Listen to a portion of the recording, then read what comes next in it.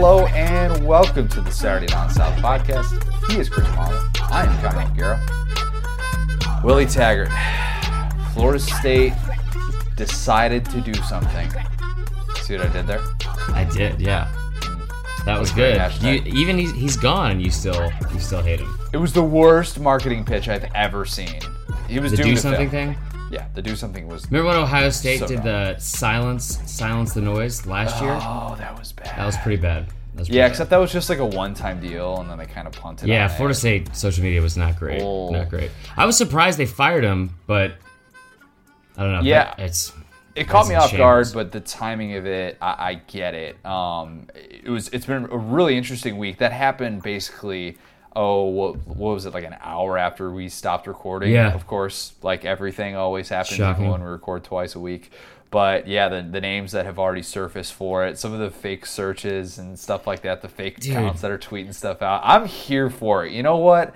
I love it because it means we have a month of this. They're not going to name a head coach in the next 2 weeks. This is going to continue to last. Or flight tracker. My favorite was, so Jay Woody brought this up too. It was really funny. He was like, he loves like coaching searches because they go through these like phases and where it's like, here's your first phase where everyone's available. Everybody. Like any name you throw out there, there's some like possibility you can get them. Bear Bryant. Like I thought that was just Tennessee. Yeah, Bear Bryant, Tom Landry. I thought that was just Tennessee, like with Gruden and everything like that. No, Florida State's going to get Bob Stoops. Yep. Anyway, but that's that it'll be interesting to see who they get, but. That program should never be this far down. And also, we'll get into this later, but why in the hell are they a 2-point underdog? That's on the road. Yeah, it is, Connor. Makes you wonder. We're going to get into a lot of stuff on this pod. Of course, it's LSU and Bama week. We have a lot that we're going to get to with that. Bama-LSU week. Don't do the Florida-Georgia thing, because then I second-guess myself every time I say it, and it's annoying, and I'm not trying to offend anybody. I say the road team, and then I say the home team, and I realize with a neutral site, it's different. I say it by alphabetical order. In your head already. This is going to be a good episode. You are in my head. I hate it. We recorded a great interview with our buddy Jacob Hester. He had a lot of great insight on this matchup and talked some big picture stuff with LSU that I thought was really interesting. Talked Joe Brady a little bit as well, somebody who I think is going to become just such a household name if he hasn't already in college football. Going to have picks. We've got some locks of the week. Connor needs a little bit of redemption because it's kind of rough. That's papers. Do you hear this noise? Papers. You know why, Connor? I'm worried you overprepared. We're finally moved in, like not completely, but I was able to finally get back to the old ways. Do a lot of research. Oh boy, it's gonna be. That means we're gonna have. So bear with us. We're gonna have shuffling paper constantly because Marler is a bad millennial. He can't do his research. What you're gonna have is just a lot of stats and facts to get you prepped for the weekend. You're gonna make money. Hopefully, you're gonna use paper to make paper. That's what I always say. There you go. Let's get big mad about the rankings, too. Playoff rankings came out last night. We're going to have a lot of discussion about that. Some stuff that, like I said I was going to do, I want to look for these trends, these tendencies, the things that the selection committee is trying to say with these first rankings, how we as fans should be trying to interpret this moving forward, what this all means, all of that stuff. Before we get to everything that we have on tap today, I got to tell you about our good old friends at Sweet Hop. So, with Georgia's big win in Jacksonville this weekend and a huge matchup in Tuscaloosa this weekend, in case you haven't heard, it's pretty big, we're getting close to knowing whose team will be represented at this year's SEC Championship game in Atlanta. We all know that this game is always a tough ticket, and that's why we're letting you all know, y'all, they have you all in the ad copy, but it's y'all. Oh, man. We're letting y'all know about a great opportunity to hook your group up with a luxury suite at Mercedes-Benz Stadium, all thanks to our friends at Sweet Hop. Sweet Hop works with the companies that own the suites on long-term contracts to make them available to SEC fans like you for the big game. The currently available suites comfortably hold groups of 18 to 30 and give you a chance to watch the game in style, VIP parking, extra wide seats, TVs for replays, your own dedicated food and beverage, and no lines for the bathroom. Bottom line, the suite life is the way to go for the championship game. But did you know that Sweet Hop can hook you up with suites and seats in shared suites at other events too. From concerts and pro sports to Supercross and family events, Sweet Hop can upgrade your event experience all across North America. Never any hidden fees, and amazing personalized customer service will make you want to start sweet hopping. See what they did there? For all of your events from now on. Saturday Down South listeners can take $500. $500. $500. That's like a mortgage payment, I think, maybe. I don't know. You're the homeowner. So they can take $500 off of any SEC championship purchase by using promo code SDS. Just head to sweethop.com. That's sweethop.com and use the code SDS for $500 off any SEC championship suite booking. That's a lot of money, my friend. Dude, so, and like all ad reads aside, I will tell you right now, if you've never been in a suite for a game, especially a big game like this, it's awesome. We joke around about the game where I sold my car in college to go to the SEC championship game, which at the time seemed like a fine decision because I knew all I needed was a ticket to get in. 1 versus 2, Florida, Bama, Tebow versus the team that ended up winning the national championship. I was like, I just need a ticket to get in and I can get into a suite because my friend had a suite. It was awesome. It was incredible.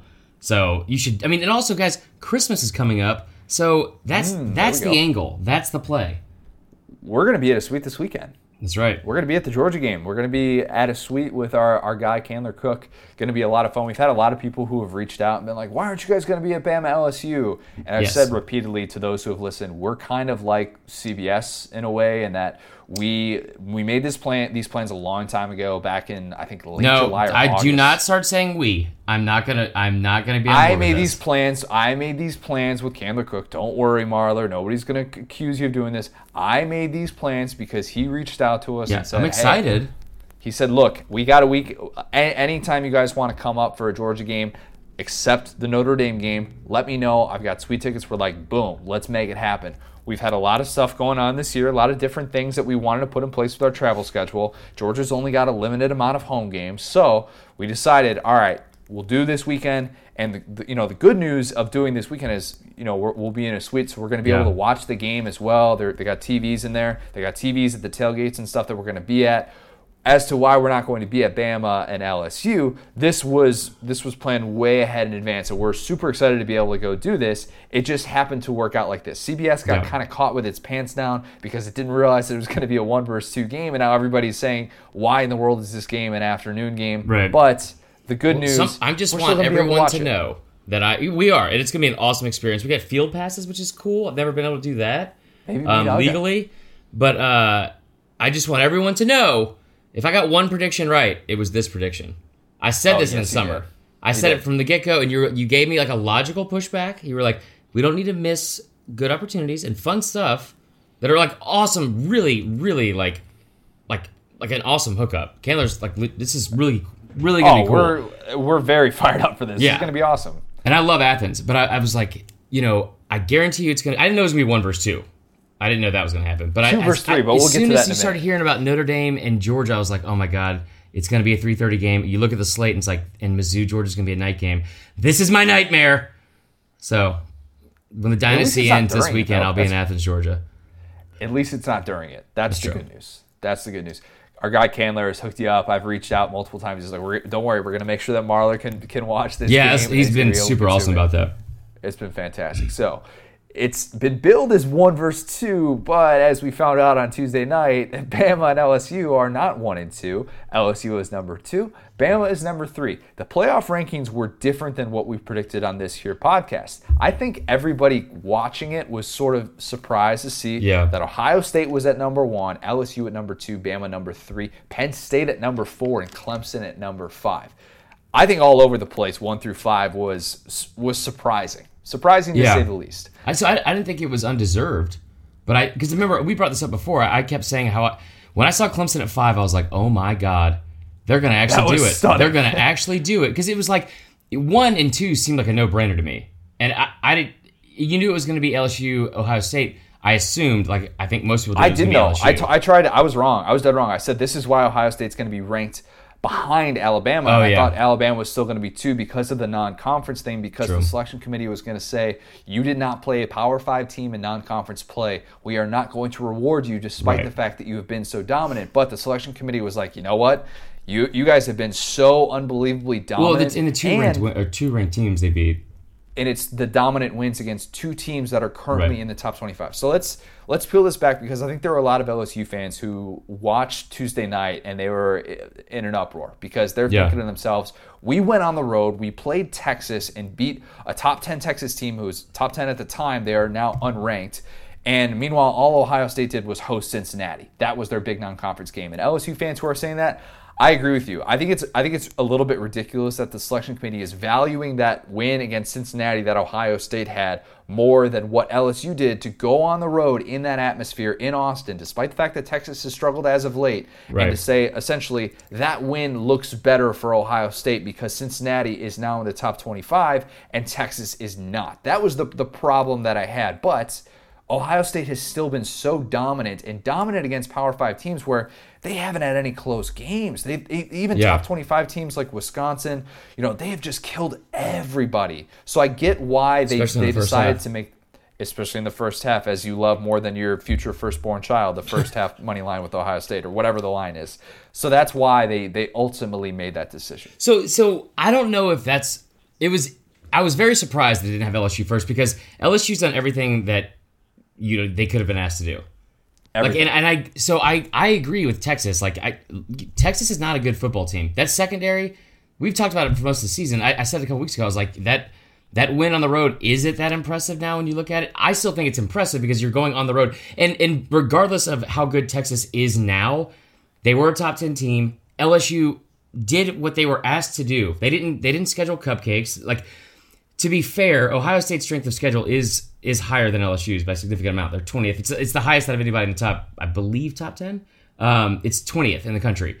So that was impressive. I was just surprised at how quickly and adamantly the selection committee dismissed Texas. Even when they brought up LSU, they go, we definitely took into account their wins against Auburn and Florida, which I thought was such a definitive statement and such a bold statement. And I didn't necessarily disagree with it. And again, if we're just looking at the numbers and the stats, I get Ohio State having the 2 ranked wins. Take away Cincinnati. The win against Wisconsin was really impressive. And the strength of schedule is there. I was surprised that he went so quickly into talking about Chase Young. The Chase Young Heisman campaign is getting some serious momentum. And you know what? To Ohio State's credit, we've talked about this a lot. We were saying this in, week 4? That Ohio State looked like the most complete team in the country. And so there are people who are trying to say, well, is the selection committee going based on eye test all of a sudden? Are they just trying to say that? And I didn't really think that was the case. Shout out fellow former, she's an Indiana grad as well. But she took to Twitter to, again, call out Bama, which I thought deserved the least amount of attention last night. Not that they deserved the 3 spot, but it was the least amount of attention, least amount of debate. Here's the issue, that the inconsistency that I saw with the selection committee deciding that Ohio State, despite the fact that it did not have a Power 5 team in non-conference play, with giving them that kind of love. Minnesota, for the last month, I know that they haven't played anybody yet. They have 0 wins against current Power 5 teams with winning records. Their strength of schedule is ranked 81st. Not good. Not good at all. I'm sorry, their average opponent rank is 81st. They put Minnesota at 17 as an undefeated team, with 6 2-loss teams ahead of Minnesota. And Minnesota's got a super backloaded schedule. It's not ultimately going to matter for them. They're going to have to win out to make the field anyways. And they have all these great matchups coming up starting this weekend against Penn State. But the selection committee uses that logic for non-conference play to say, hey, look, just because Cincinnati has turned out a little bit better than we thought, that matters more than games like LSU going on the road against Texas. And actually, Minnesota at least went out on the road against Fresno State and had to travel across the country for that game. A Fresno State team that has not been terrible per se, but I thought there was some inconsistency there with how they were judging non-conference play. I mean, I'm not going to go to bat for Minnesota on this podcast. No, nor am I. I think the thing for me is their strength of schedule is 82nd in the country. Again, their average opponent rank Their average opponent rank has been 81st, which that ranks 100th. Does that make sense? Did I explain that correctly? That makes sense. Okay. Yeah, sure. So, like, that's not impressive. But see, what's difficult about teams like this, like, this is why they don't have as much staying power, and they're kind of like a flash in the pan. And I don't know how PJ Fleck's going to do at Minnesota, or why we're still talking about it. But regardless, 7-year contract. Yeah, but it's hard for Minnesota to justify being like, let's go out and schedule Alabama, LSU, Clemson, so we can impress the selection committee. And then, so once they're trying to rebuild these programs and they're playing South Dakota State at the start of the year and struggling, like it's hard to justify really going to like try to like strengthen your schedule, especially when you look at what LSU did and it backfired. So I thought that watching this, there were a couple of takeaways for LSU and for Ohio State as the number 2 and number 1 teams respectively. I think that the one loss narrative, what we've seen from the selection committee, it lends itself to them having that path more obviously than it does Bama and Clemson at this point, which is a little bit surprising in that regard. At least we didn't think that necessarily a couple weeks ago. Totally deserving.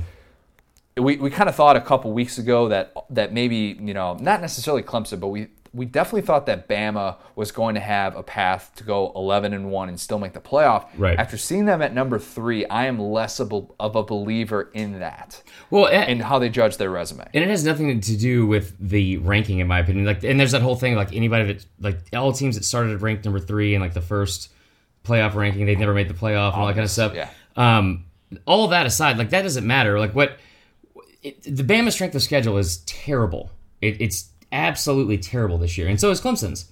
So there's really nothing they can do about it. And like they've dominated their schedule, but there's not another leg to stand on. And I've said this for a while now. And like we make the bowl projections every week for SDS, and I hate doing it because it's like everywhere I look, it's like everyone has Bama and LSU in, and the path to that happening only involves Bama beating LSU and then also having to beat Georgia. And probably Utah beating Oregon, because if Oregon wins out, Oregon's getting into the playoff. I don't know why this is so hard to understand, but like, no, you're right. If the SEC champion is going to get in, I don't think a Big 12 champion is going to get in unless Baylor somehow goes undefeated.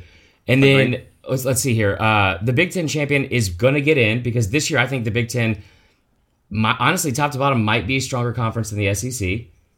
We're going to clip that real quick. Just looking at sheer rankings of it. Like the top part of it, no, absolutely not. The top part of the SEC is most dominant in all of college football. But when you look at, like, again, look at Oregon's schedule, you look at what they did in the first game of the season, it's hard. I don't understand why it's so difficult for people to argue or want to make an argument in favor of Oregon. Bama's schedule is going to cost them bottom line. Reese Davis said that he thinks, based on what he saw last night, if Bama loses against LSU, it's over. It's over. Mm-hmm. And that can be true regardless of if Tua gets hurt in this game, but just based on the way, and obviously these things will play itself out, and we don't know that definitively, right. But I agree more with that after what we saw last night. The selection committee also said, I found this interesting because this stuff changes on a week-to-week basis. It really does. And, I take this with a grain of salt. Say that again? It sucks that they changed that. Oh, that's not what I thought you said. Never mind. So the selection committee said that Bama just looked better than Penn State and Clemson. And that's how it justified the fact that Penn State has more quality wins than Alabama at this point, and Penn State obviously has more quality wins than Clemson as well. But to just say that Bama has looked better is probably their way of saying that their margin of victory, they haven't had those close wins yet, whereas Penn State had the close win against Pitt. And an unranked team. An unranked team, exactly. Bama hasn't had a game like that. But what bothers me about this is, and this a lot of what we're going to talk about today is me, I don't think people have given Bama the benefit of the doubt, or I don't think they really deserved it with the schedule, we talked about. But I said this last night on the Facebook Live, and I think it's really, really true. The moment that Bama struggled in the first quarter against Duke, and the moment they struggled against South Carolina in the first quarter, everyone immediately made that as this team's not as good. They gave up this many yards. They did this. Don't look at the total margin of victory, which is second in the country. They have been dominant. When they put Penn State and Clemson up side by side, right? And now Clemson has won their last 4 games by 163 total points. That's ridiculous. But when they put Penn State, who has 2 wins against ranked teams, and then Clemson, who has their second win in comparison to UNC, Whoa, but Clemson, I don't know if you saw the graphic, all the teams that they've played at the time have been 500 or better. So that's and they also have the most wins against Power 5 schools.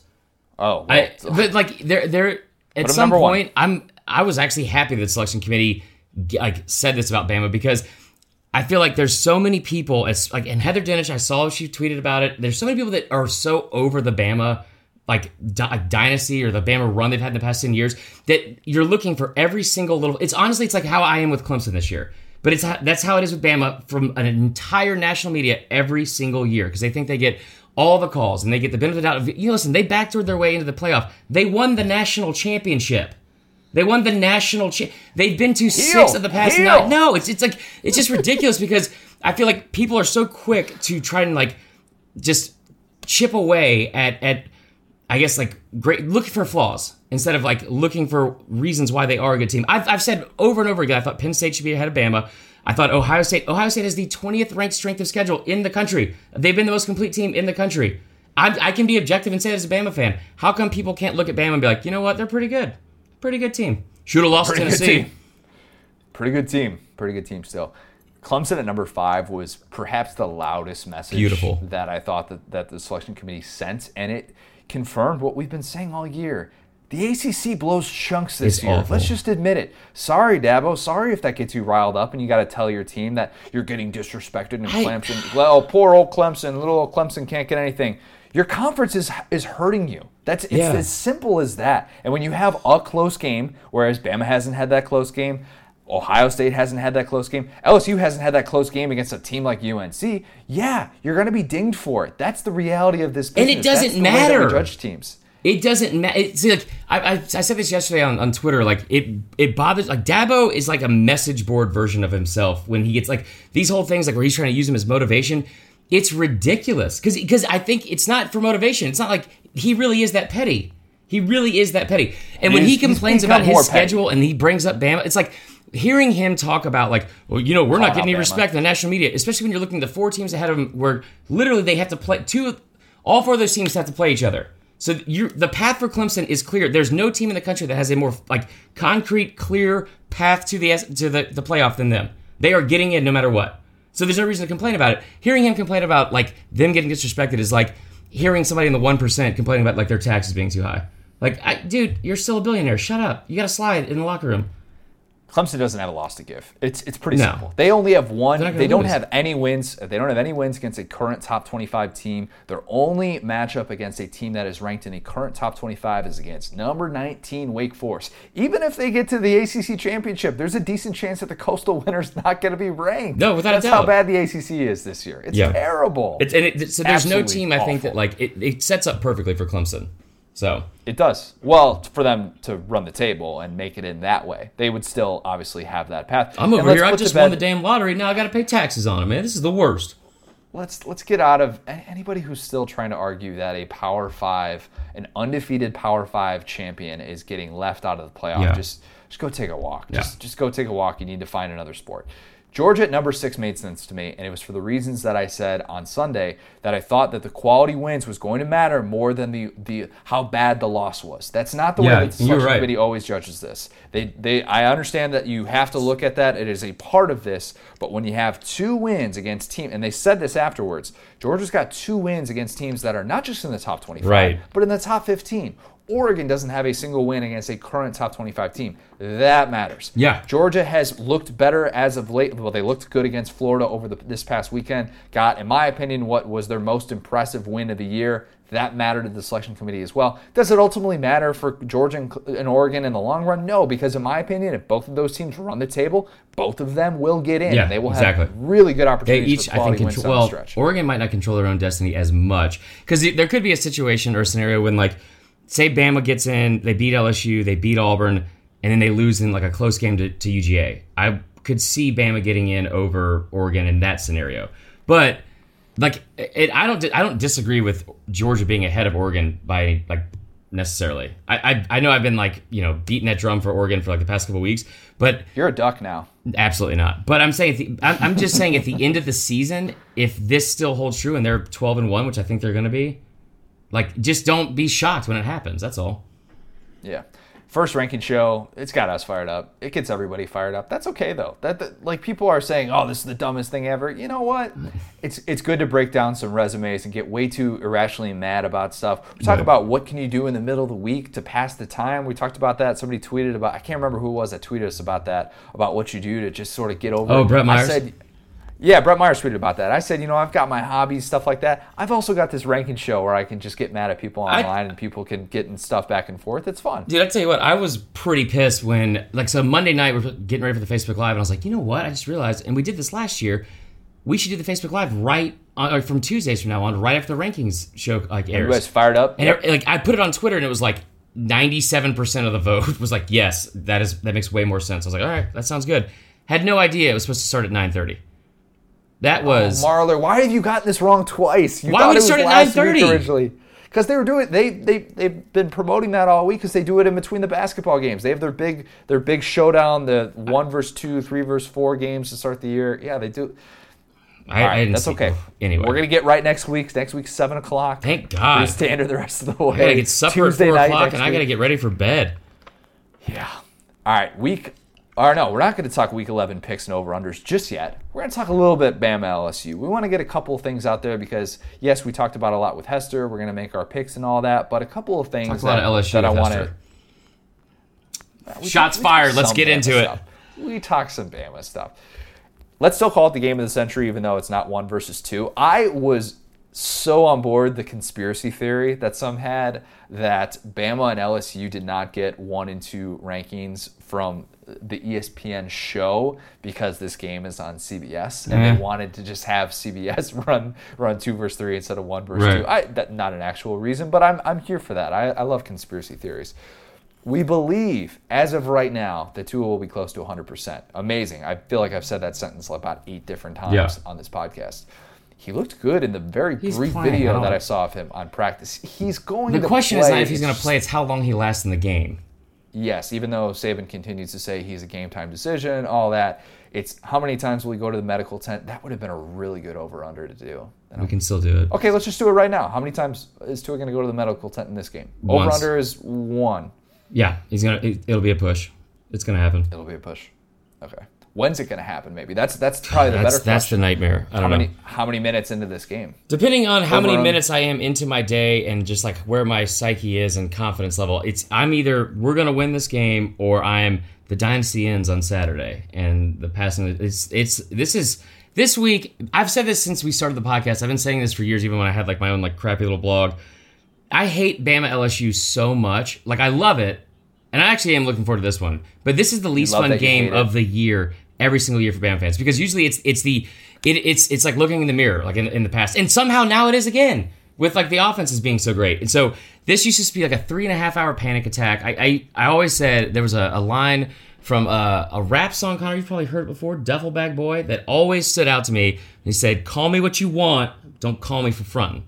That's exactly what I think about in this game every single year because there's no fake it till you make it in this game. Like even when it was like a smash mouth football game. You're going to line up. You have the 2 best teams, most talented teams, I think, possibly in the country, year in and year out. God, I hate this game. See, you think of that, and I think of this different rap lyric for this game as it relates to the LSU offense. Started from the bottom, now we hear. Shout out Drake. Yeah. We know he listens. LSU offense, as we expect, going to be at looking close to full strength in this game. We've talked about the Michael Divinity injury on the other side of the ball, but we expect the LSU offense to have all of their weapons in this game. And I think that getting to see how they come out early, and do they look like themselves, or does this look like, oh man, it's another year of the streak? I think those first 2 series are going to be so interesting to see how confident is this LSU offense. Are they taking the shots downfield, or are they deciding, you know what, we're going to try and let the run set up the pass? Are they going to get a little bit more conservative? I'm interested to see how this game is called from that perspective, because I expect Bama to want to shut down the pass, and if they'll give them the 4 or 5 yard gains on the ground, but they don't want to allow those big plays. Obviously, that's what I think. Because as weird as that sounds, that's how you have to defend LSU these days. That's what Auburn did. I mean, yeah. Again, I think Auburn's defense is totally different than Bama's. The concerns I would have for Bama in this game is I think this game is won and lost in special teams. Obviously, I know it goes without saying because Bama special teams are the worst. But when you look into it, it's even worse than expected. It's even worse than expected. Like stuff like punt returns. Jalen Waddle leads the country in yards per punt return, like over 21 yards per return. LSU is third in the country. They've only allowed 5 total punt returns this whole season. Real quick, sorry to interrupt, but I just thought of this. If we get into a situation where it's, let's say LSU's up 31-30, Bama's got a chance for a game-winning field goal. I need to go Facebook Live, no, right? You don't. No, listen, you need to support me this weekend is what you need to do because I'm supporting you, but okay. I think our listeners need to get a little peel behind the onion. I can tell you right now, like in these moments. If you Facebook Live me and we miss that field goal, which they will, I will punch you in the face. I'm gonna be so pissed. But anyway, everyone knows about the struggles with Bama. It's it's not just the special team stuff. It's field position from the special teams, and so Bama is last in the SEC in percentage for touchbacks on kickoffs. LSU leads the SEC in average kickoff returns, or average yards per kickoff return. Bama is 126 in the country in average yards per punt. It's things like that, the mental toughness of how Tua and the rest of this team's going to be if they get down early. Because if they get down to 2 scores, that is a concern.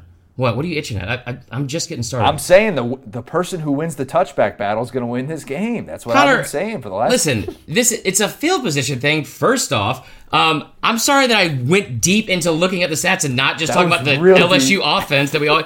Yeah, we're breaking down the game. I did my job. I'm sorry. I'll keep going. Anyway, this game is going to be won and lost on first and third down. Everyone talks about how great LSU's offense is all the time. I don't think enough credit's been given to Bama's secondary. The Pro Football Focus did a report, I guess, this week. It's the number 1 ranked coverage unit in the country. They have the top, I guess, duo for cornerbacks with Patrick Surtain and I'm trying to blink. Trayvon Diggs. They're ranked 3rd and 4th nationally. Derek Stingley is actually ranked 2nd nationally overall, for his grade as a true freshman. It's ridiculous. But that secondary is really, really good. Joe Burrow, where they've had most of their success is they don't ever get behind the chains. We talk about how great Joe Burrow is under pressure and leads the country in completion percentage, all that stuff. He's thrown for 1,893 yards on first downs this year. On 67% of his total passing yards of the season have come on first down. He leads the FBS in first down, either passes over 15 yards or more and touchdowns.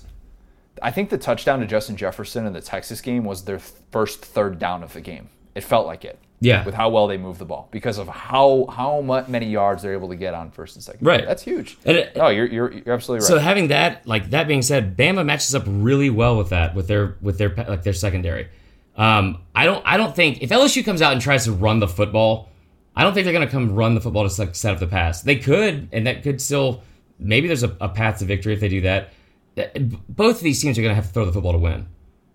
Absolutely. And it's going to be won on first down. And the adverse side of that, we talk about, again, how great Joe Burrow is. In the same way, LSU's secondary, especially on first downs, they're ranked 9th in the SEC. In first downs allowed, in yards per completion. And Tua's going to do what Tua does. If he's got to go against Derek Stingley. Oh, well, you know what? Real quick. I meant to ask you this earlier, and I forgot about this. He's going to have to go against Derek Stingley and Grant Delpit. That was a dumb mid-sentence stop. Sorry, LSU fans, if I gave you a minor heart attack. No, that's not the case. Tua, is he going to be able to hold in this game? What are you talking about? He's the holder. He's talked about... Connor, let's talk about the actual game. It's the biggest game of the year. I don't understand this. A little bit. No, let's break down the game. You're tense. I'm trying to loosen you up. I'm prepared. We're talking about the game. So again... Yeah, I don't know if he's going to be able to hold. I don't think it's going to matter because our field goal kicker is going to suck anyway. I hope he never takes the field. That would be awful. Here's what I'll say. This game, we talk about the battle of these quarterbacks and what's going into this with Tua versus Burrow and two guys that could be going to New York for the Heisman Trophy, all of that stuff. My boy Brad Crawford tweeted this out, and it's so interesting to think about. And I think it's so different than what we've seen in recent memory in this game. There could be 7 top 50 picks on the field at receiver alone. I had to read that several times. That is a ridiculous stat. Isn't that amazing? I thought about this morning. We were talking with Hester, and I should have brought it up then, but everyone talks about that 2011 game and how it wasn't like, that exciting of a game, but like 44 of the 48 players on that two deep for both those teams played in the NFL. I wonder if this is going to challenge those numbers from where Bama and LSU are now. On offense, it's going to. Yeah, and I would have to go back and really dig into it because I think Beckham obviously played against Landry, Matthew. So yeah, I'd have to go. But I mean, if we're just talking about talent at receiver specifically, yeah, it's crazy. It's got to be one of the all-time games in terms of receiver prospects on the field at once. Well, and also in secondary, you talk about probably the top two safeties in the country. Derek Stingley, we just said he's the second-rated quarter on Pro Football Focus. I mean, Surtain, we'll see how he didn't look great last year, like you brought up in the Orange Bowl. Diggs has been outstanding all year. Oh, he's been tremendous, All-American. So it'll be really interesting. I'm so fascinated. That battle is going to be good, and how much Hester brought this up too. How much do these defenses say we are going to bring pressure and we are going to trust that our stud defensive backs can cover in one-on-one? And give our quarterbacks a chance to say, go up and make a play. There's going to be so many great battles in this game where it's going to be Jerry Jeudy on Derek Stingley, or Trayvon Diggs on Jamar Chase, stuff like that where we just get to see these one-on-one battles and these freak athletes just go up and try and make a play against each other. Those are the moments that could define this game. Yeah. And I'm so interested to see who has that highlight viral play because it's going to happen in a game with so much talent on the field. Yeah. I think that battle is just going to be one for the ages. I am super excited to see this. It's as good of an individual matchup as I can think of in recent memories. We talk about kind of the outsides, not so much like one offensive line versus a defensive line or something like that. No, I think when you have like that, are you trying to move on from the game? We're not even close. No, I'm not moving on. So listen, I thought about that this morning too. It's like that one thought. Like if there's like a 7-on-7 of these two, like I would love to see that. That'd be awesome to watch. And like thinking about that. I tell you what, man, it's like as nervous as I am as like a fan and how I just went off that whole thing about how I hate this game. This game's going to be fun, man. This game's going to be really fun. Again, you look at the secondary for Bama, I think they're averaging giving up 0.1 yards after catch per target this season. It's obviously it's really good. How these kids are going to get in space, I think, like I said with Hester, Thad Moss, I think he's the key for LSU.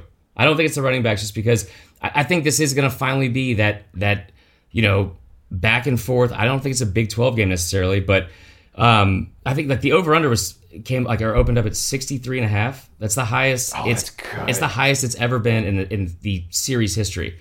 They haven't scored more than 47 points in the last 5 years combined. I mean, each team.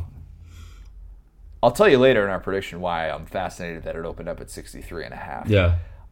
I do think that the running backs are going to have an impact in this game. I've talked about throughout the week. I just think that both of these guys, Najee Harris and Clyde Edwards-Helaire, they can be these 3 down backs who you can turn to in key spots and say, you know what? You're taking away the pass. We don't really like what we're seeing on the outside. We're gonna trust that these guys can get us 6-7 yards on first down and let that set up everything else that we're going to try and do. Like we saw against Auburn.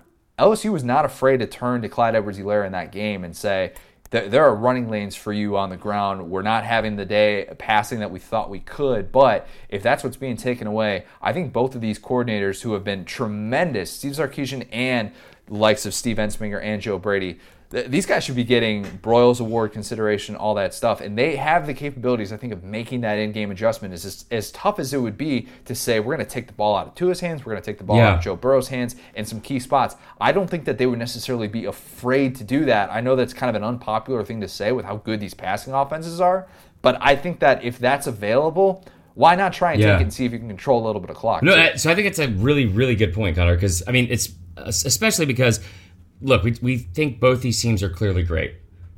They've combined on the season, they've only played one team that has a top 20 offense or defense, and that was Texas, who had a 19th ranked offense when they played LSU.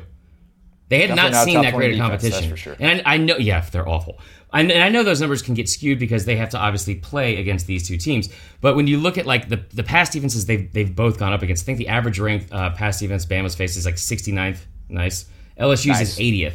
So I think you are going to have, they're not going to have as much success as they're used to.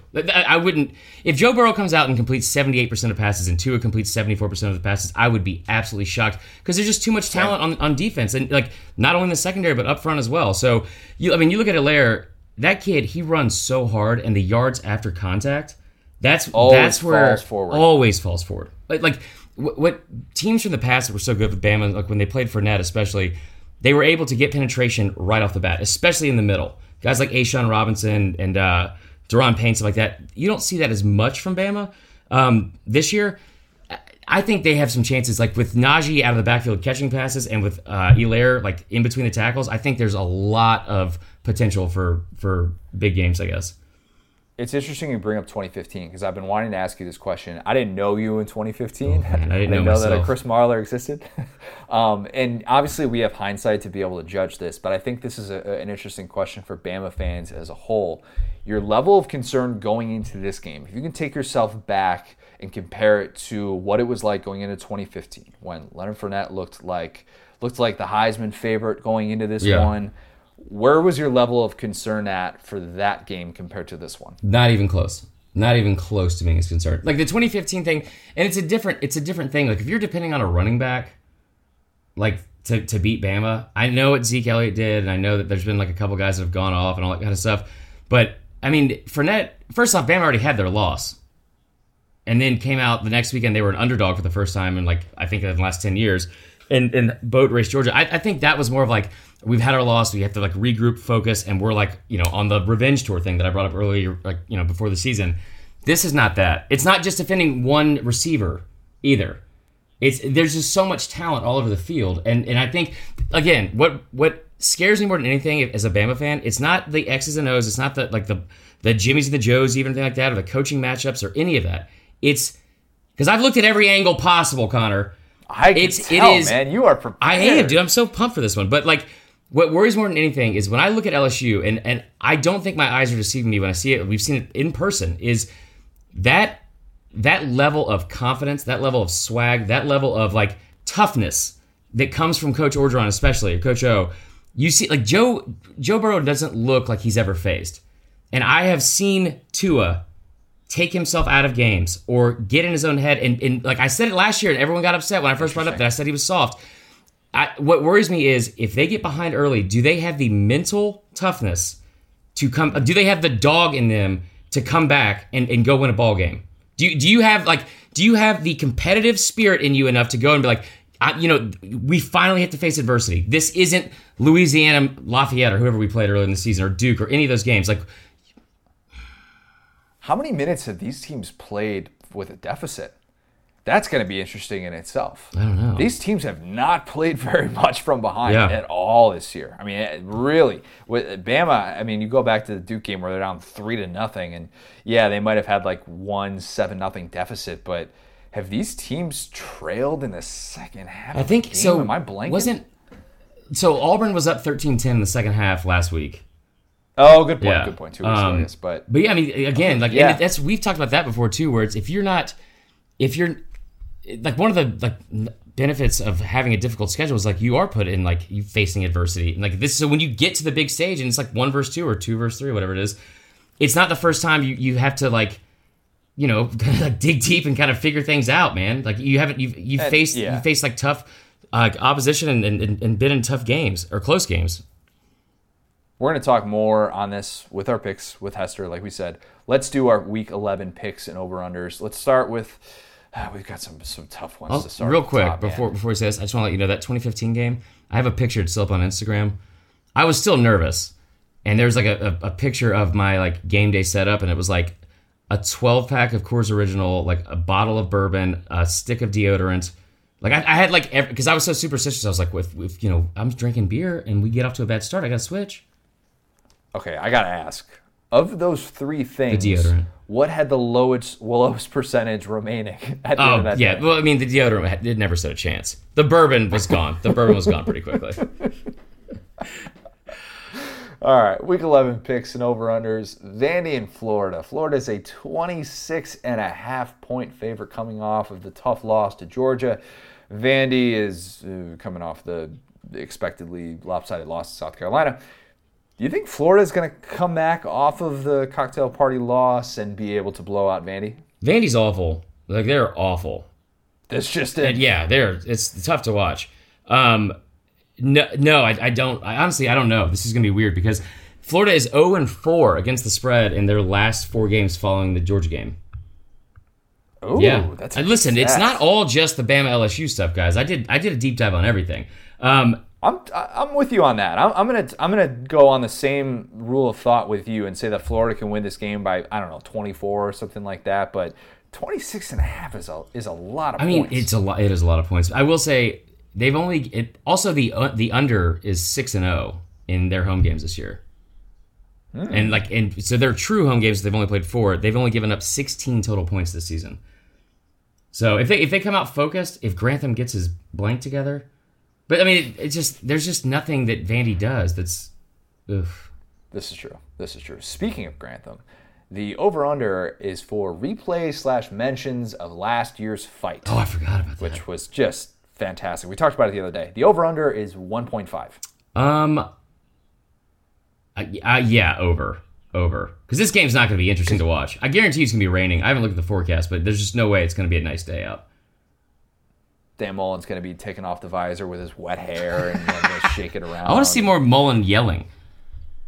Yeah, Mullen yelling is somewhat rare. I feel like he usually is collected, but he was getting after the officials the other day. That is for sure. Western Kentucky versus Arkansas. It is the bowl of your all-time favorite former Arkansas quarterback. What? What'd I do? Finish that. Go ahead. I'll wait. This is the story of a hurl.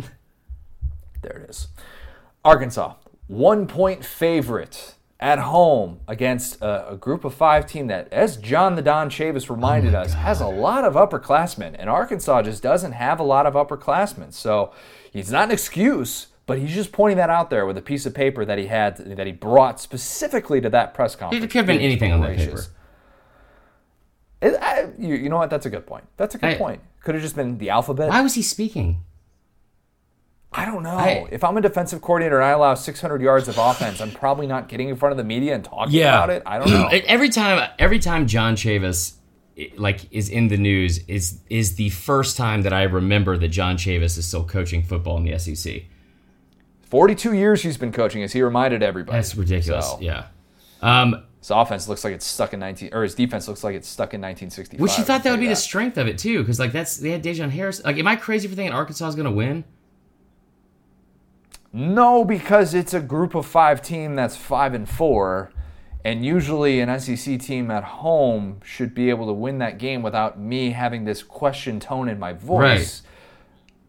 But I'm taking story of a hurl. Are you? I'm taking story of a hurl. I'm digging the grave that much more for Chad If he Morris. loses to his former quarterback after playing, what'd you say, was it Gone. 5th or 6th Fire quarterback? Fire him. This is his 6th quarterback that he's starting. John Stephen Jones, grandson of the great Jerry Jones. Bro, is he great? Pass out some scholarships to other people. Why do you have 6 quarterbacks on your team?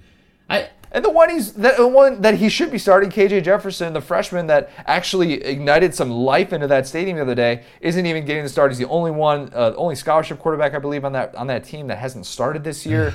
What a disaster! Yeah, what a disaster. But I think you're right though. If he loses to Western Kentucky at home, just get out. Yeah, I wonder how the fans are going to show up for this game. It's an 11 a.m. kick.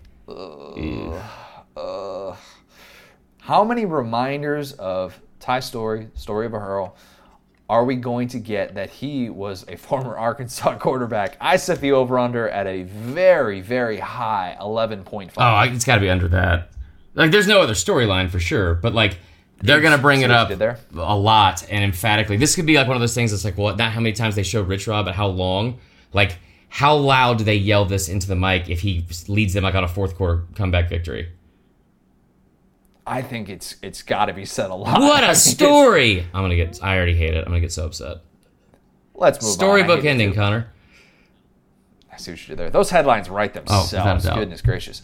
If you're a Western Kentucky area newspaper, you've got your work. It's easy. Also move out of Western Kentucky, but moving on.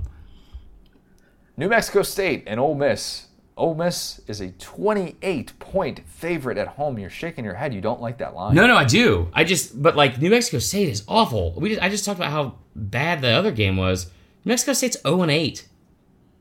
Yeah, have yet to win a football game, which is usually why a team like Ole Miss would be a 28-point favorite. I honestly think this is low.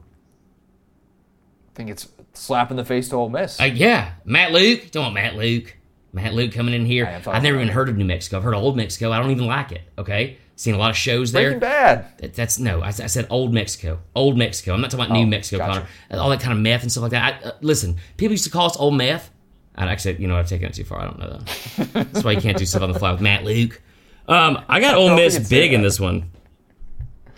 Yeah, breaking news. I do too. Dude, they are off. God, they are so bad.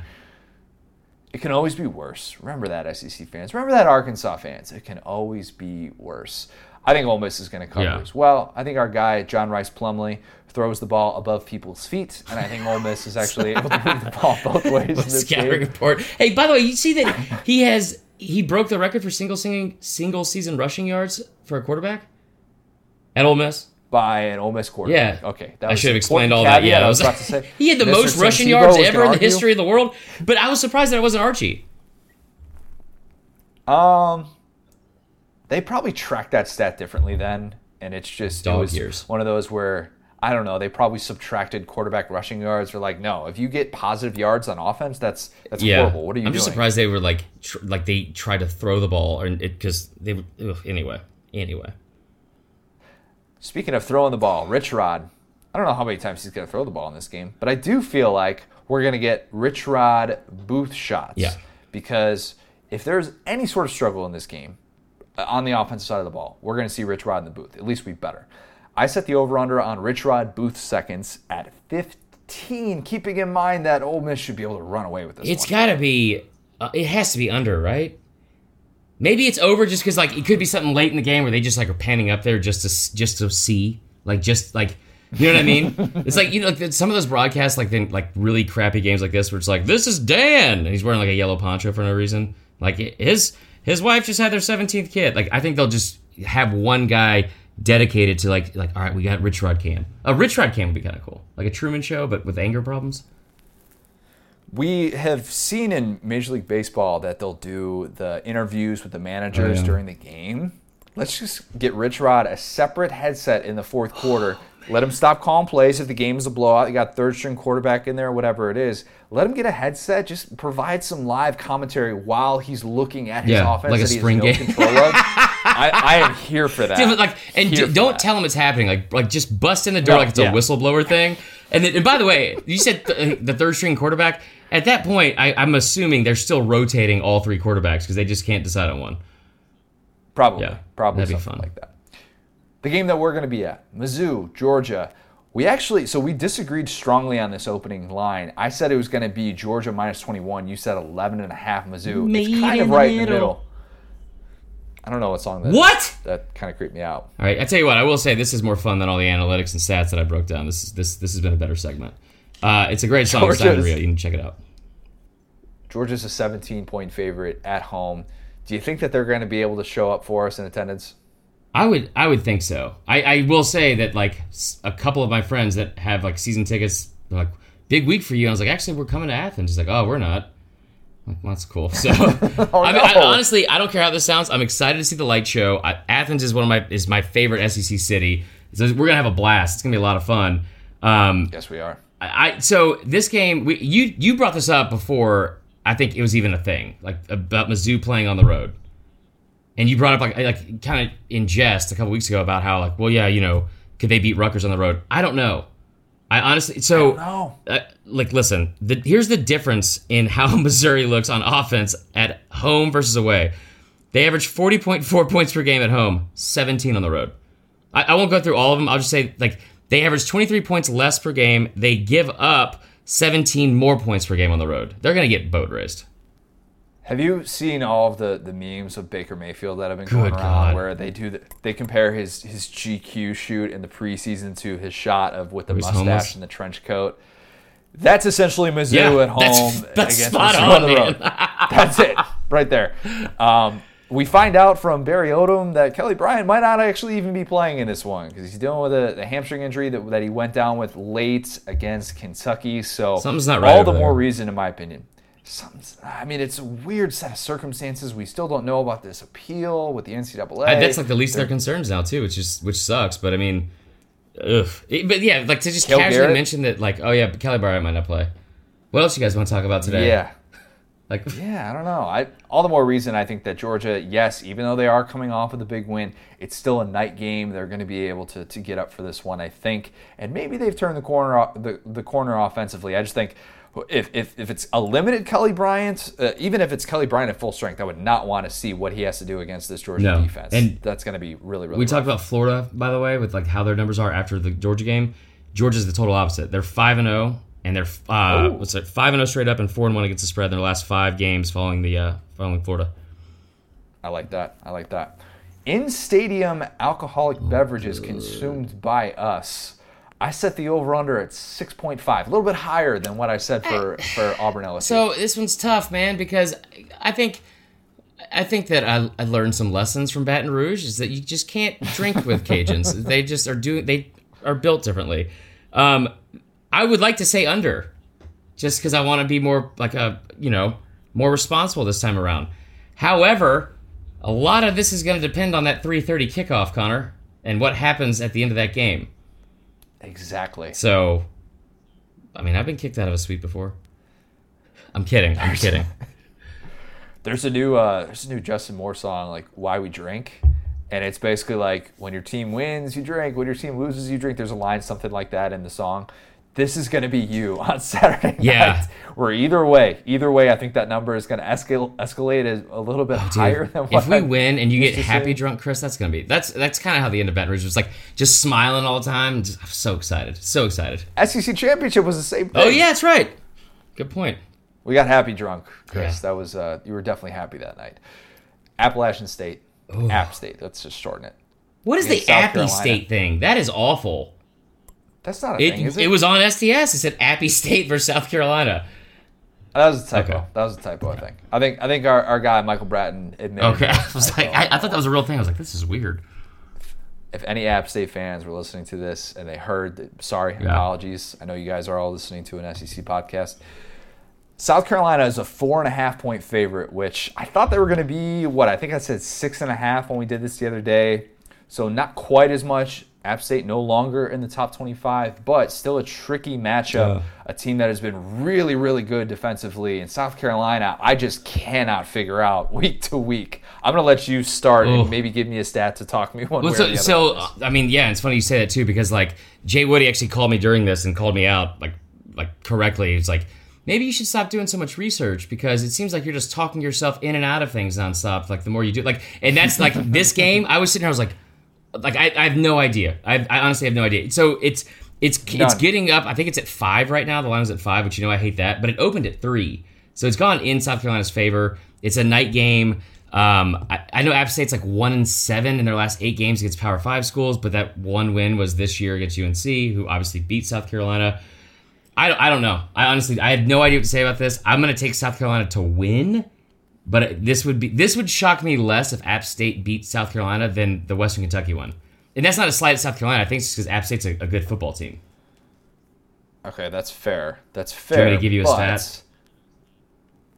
I'll take a stat. What do you got? I like that. That's how we need to do it from now on, instead of me just force feeding it to you.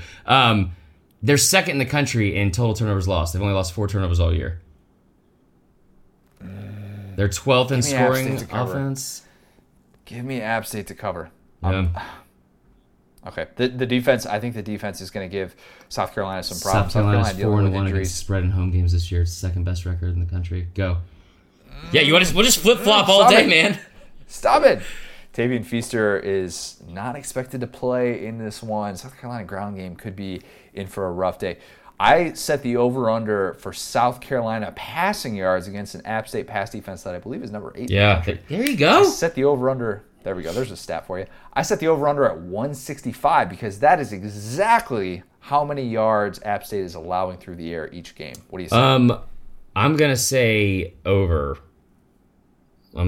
Ryan Hill-Sinky, yes, your exactly. boy? I'm going to say over for that. I think that's way easier than the actual line itself. But I will say this too: the head coach, I'm not going to even try to pronounce his name for App State. So he was the offensive coordinator for NC State before this. He got this job. Okay. And they played South Carolina obviously in the first game of 2017, and I think he outgained him like 540 to like 246, something like that. They put up like 415 yards passing. That's a lot. That's a lot. I don't know how much that's going to matter on Saturday, but you never know. It's good to know. The game that I forgot to add on this, I actually forgot it at the doc, Tennessee and Kentucky. A line that has been fascinating to watch because Kentucky opened as a 4-point favorite, and that line, as of this recording, is a pick-up. Oh, it went back down? It went back down to a that's interesting. as of this recording. So Kentucky at home, basically, who do you think is going to win this game? Marler, So you were right about Kentucky being better at home than they are on the road, obviously. Way better. So they're 5-0 against the spread at home. They're a lot better at home. It's not as drastic as Missouri's numbers, but they do average 155 yards more per game at home, and 93 yards more rushing at home, and 23 points more at home. I'll tell you what, I'm going to take Tennessee just because I like the way they're playing, and over the past 3 weeks, Lynn Bowden has been incredible, and I hate to continuously go against Kentucky because I love Kentucky, and I love Lynn Bowden, and wouldn't be surprised if they won. What I will say is Tennessee winning 3 of their last 4, and I think the defense has really started to show up. Kentucky has had at least 1 turnover in all 8 games this season. They've had more than 1 or multiple turnovers in 4 of the 8. And since they are so one-dimensional, I think 79% of their play calls in the past 3 games have been rushing plays, right? I think Tennessee, it's like 137 out of 137 rushing plays out of 173 total plays. I think Tennessee can beat them. This is going to be an ugly game. This game's going to be. I agree. I think the Lynn Bowden thing has been so fun to watch, and I'm excited for it. I do actually think, I know this sounds crazy, I think Kentucky is going to bring in Sawyer Smith a little bit more just because of how well Tennessee has been playing defensively. Guys like Bryce Thompson and Darrell Taylor, these guys who have just been so huge for them in this midseason turnaround that they've had. I think that to beat a defense that good, you need to be able to be a little bit more versatile. And they're playing with confidence, too. Just throwing that out there. Playing with a lot of confidence right now. I'll go the other side. I'll take Kentucky to win at home just because, once again, another Kentucky home game at night with the mayor in attendance, Tom Hart, our guy. Kentucky just seems to be really, really good. Can I give you 2 stats? And one is the craziest stat I've read all season. Feed them. Lynn Bowden has 786 total yards of offense this season. He's gained 648, which is 83% of it in the last 3 games. That's crazy. He's a machine. Also, Kentucky. This is honestly the craziest thing I've seen. Like in looking at any stat this whole season, Kentucky has the exact same amount of total yards, total points, and total first downs as they've allowed their opponents all season. The exact same, down to the number. That's crazy. That is wild. Goodness gracious. The over-under for this game is viral moments from our guy Tom Hart that we're going to want to clip and save for later. I'll set the over-under conservatively at 2. I would say it'll be a push. He's feeling himself this week. He's got college basketball starting. He's going to be and he loves Lexington. He loves Lexington. He flips a switch when he's in Lexington. Listen to him call a game there. He's definitely campaigning for mayoral votes. Without a doubt. No doubt about it. Let's get to our locks of the week. I'm going in a different direction than I have in the past. How would you skip over the last game? I wanted to see how you would react to that. That was good. All right, that was good. That was good. All right, LSU, Bama, game that we've talked about a lot, game that we're still going to talk more about with Hester. Bama's a 6.5-point favorite as of right now. That line's probably going to change, though. You think? Maybe? So you might have been right. Like it dropped down to 5 and then got back up. I don't really. There's still a lot. I mean, it's Wednesday, so it's like there's still a lot of time left. I don't think it's going to go up in Bama's favor, but we'll see. Bama. I think Bear Feliga just put up a stat like right before we came on that was like in games. I don't know if it was against top 5 teams, but like where Bama was like a 7-point favorite or less. They're 3-3, and they've lost. They've only won. I don't remember the stat honestly. I don't remember what it was. Oh, they're 1-5 against the spread, and they're 3-3 straight up. It's not good. So, Marler. Question that everybody wants to know: who are you taking? I've gone back and forth on this all week, and I can honestly say, Chris Gordy brought up a stat this week, and since 2008, Alabama is 78-4 at home. 78-4. When I saw it, I immediately realized the 4 losses, and This is for real. This is like, just think about how ridiculous this stat is. 78-4 at home. The 4 losses, the 2010 comeback game to the team that won the national championship and a Heisman Trophy winner. The 9-6 game where they missed 5 field goals against LSU. Another Heisman Trophy winner with A&M in 2012. And then the Chad, what do you call it? Or Hugh Freeze and Chet what? Real quick, can you name what sort of alcohol you consumed after all 4 of those losses? Yes, absolutely. Bullet bourbon for Ole Miss. Everything for A&M because I was in Nashville.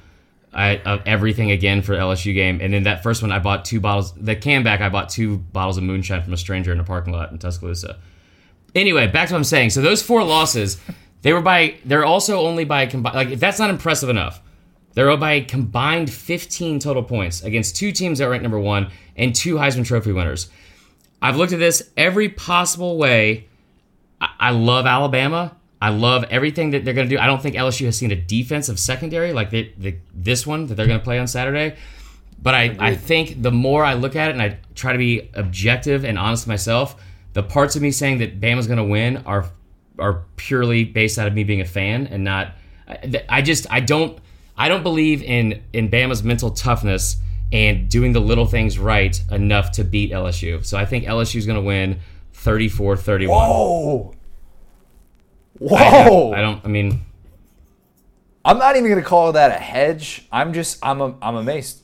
Again, I know I opened up about the special teams thing, but I'm just telling you, if these are the you're not wrong. The field position thing is such a huge deal, and LSU doesn't have a great kicker. But if this thing comes down to a damn field goal, we won't do Facebook Live. I'll just live tweet the reaction. Do it, but if we lose, just don't post it. I'm going to take Bama to cover. I'm going to take Bama to cover the 6.5. I think that they're going to win by 7. I think 35-28 is what I'm on record saying. I don't think it's quite the Big 12 shootout. Right. I think that these defenses, these secondaries, are better than we've been giving them credit for throughout the year. I think they've improved a lot in the last few weeks. But if you're asking me, who do I trust in this moment of knowing what's on the line here, knowing how to be able to respond to a little bit of, I hate throwing it out there like how do they respond to adversity? Tu has dealt with this before. I think that the revenge tour is going to continue. They've been hearing about LSU all year. LSU's been the popular topic of conversation. I've said it before, America's team. I think Bama's just been sitting there just waiting for this opportunity. I think the schedule has allowed them to game plan for this LSU offense for the last month. Yeah, and I think that they are going to be ready to go at a different level than we've seen from Alabama at any point this year. I think LSU is going to make this interesting. I think it's going to be a great down-to-the-wire game. Might have a little bit of a feel of kind of like a LSU-Florida felt, where it's just good back and forth, like kind of a little bit of a fun different sportsmanship style, on Twitter. Just great sportsmanship back and forth. It's going to be awesome. No, I think that Bama is ultimately going to win this game by 7. We're split on this. I didn't think we'd be split I can't believe you picked Bama. And honestly, I've never, ever, I can't believe you picked LSU. I've tried. I have all these notes. I've never wanted you to be like more right in my entire life. You can gloat forever. I will not ever bring up the Malik Willis thing ever, ever, ever again if this is right. Really? And, okay, that's and just good. so everyone's clear too, I love you guys. You guys are the best audience. You guys are incredible every week, and thanks for tuning in. But know that on Saturday, this is my pick, LSU. I'm not going to change. I'm not going to hedge any kind of stuff. This is my pick, 34-31. But just know, come Saturday, I am 100% going to be pulling for Bama, and I don't want to hear any crap about it. Bottom line. No, I don't think you deserve to hear crap about that. I set the over-under. Shout out to Eli Savoy, Memphis Radio. Gave me the great idea earlier this week. He's also a Cubs fan. He's a good dude. Gave me the idea to do over-under for passing yards in this game. Been a popular topic of conversation coming in. Of course, a little bit of this is dependent on the health of Tua, if he's at 100%. I set the over-under combined passing yards at 550. I would say over.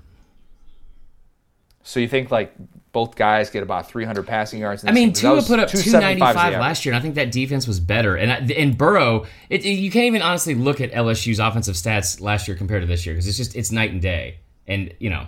So I think I would take over.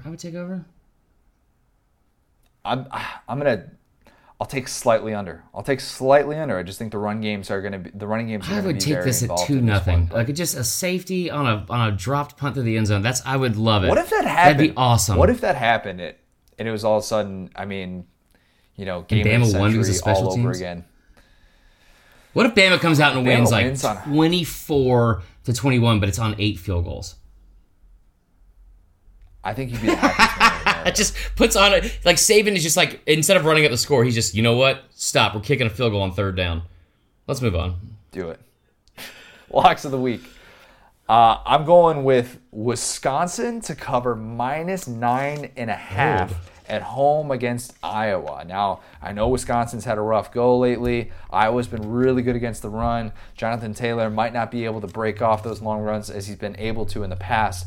But this is always, for whatever reason, I feel like this is always the type of game that Wisconsin gets up for and just destroys people. When it's one of those ranked versus ranked matchups at home where it's not an Ohio State that's coming in necessarily, a team that's top 5 in the country or something like that, Wisconsin usually just dominates them and just boat races them. And you think, oh, wait, this matchup shouldn't have been that close to begin with. I'm taking Wisconsin to win this one by double digits and get me back on track. Okay, I love this attitude out of you. I love you going back to the Big Ten stuff. It's your sweet spot. You're killing it on that. And keep in mind, the only one you missed from that Penn State-Michigan one, that was a close one. We're fine here. We're fine. Stupid. All right, I'm pumped about these. And you know what? I know we joke around that I do too much sometimes. We're going to have to make 2 graphics this week because Uncle Chris is going off. I love this slate of games. I love this entire board. And here we go. Can we get the obvious one? No, I'm not doing it because it's 27. Half. They've caught up to you. So what I will 100% add this. Whatever the first quarter line is, I'll probably throw that in there. And the team total. So Ohio State has scored 49 points or more in the last 5 games against Maryland. So I will jump all over that once those come out. Here we go. Wisconsin first half money line. Okay, like they're coming off a bye week. They're pissed. I agree with that one. Stanford full game money line at Colorado. Interesting. Stanford has been really up and I know nothing about either one of these teams, and this is strictly from like Mel Tucker, Colorado. They just got you're right. They've been pretty bad though. 3.5 points. I think Stanford's also coming off a bye. I'm taking Stanford money line on that. Clemson first half -16.5. Oh, they're gonna come. NC State That's good. That's really good. They are awful. And again, hey, but Dabo said that NC State is one of the tougher places to play. So oh my God, keep that in mind. Ole Miss first half -16.5. I won't get too much into the stats here because I know I did that earlier on, but I will say this: New Mexico State, according to team rankings, is ranked rated the 127th best first half team. They give up 27 points per first half. That's awful. 27 in the first half. Quick math. That's 54 points per game. That's not. No, it's good. really bad. That's not so I good. take Ole Miss in the -16.5. I would almost take them full game at 27.5 too. Penn State -6.5. They're a better team than Minnesota. Minnesota hasn't played anybody. And again, Penn State's coming off a bye week. I like that. Even though PJ Fleck, all of the numbers, he's done really well against the spread. I think he's like 7-1 his last 8. And then here's your extras. These are all SEC. Here we go. Georgia -16.5. Absolutely love that. UF Vandy, Florida and Vandy. I'm going to take the under at 48.5. I'll probably tease that with what do you call it? Vandy up 35.5, and Vandy's 0-5 against the over. And I already told you that Florida is terrible in the over-unders at home. Also, Georgia, the under in that at 47 because Mizzou is terrible on the road, and these two teams are 4-12 combined this season on that. Last one, Louisville +7.5 at Miami. Oh, and then Oklahoma -7 first half. Boom. We're going to make so much money this weekend. Power 5 games left? We're going to make so much. I'm so pumped. Is it going to be $650 at the crowd? It won't be as exciting as that, but I'm telling you, I haven't felt more confident about my picks than at any other week this year. I'm amazed. I'm amazed that you're getting this bold this late in the year. I respect that. Jacob Hester, our good buddy, was kind enough to join us. Got into a lot of stuff with him. Really good showing from him. Yeah, he killed it. Drill down the stretch. Yeah, that was one of the better 2-minute drills that we've seen. 2-minute drill / Family Feud. Trademark. That's a different discussion. So here is our interview with our good pal. It is former LSU running back / current SEC Network radio host radio show in Baton Rouge as well. It's Jacob Hester. We're now excited to be joined by a very special guest. It is our pal, Jacob Hester. Hester, I got to be honest with you, man. You sent me your Bitmoji yesterday with a thumbs up when we were confirming the time we were going to do this. And after seeing you up close and personal again a couple weeks ago, I think you're more handsome than your Bitmoji gives you credit for. Well, I tried to do it. I tried to get some leeway there, maybe so I could surprise people in person. But I did the best of my ability. I've never really been artistic.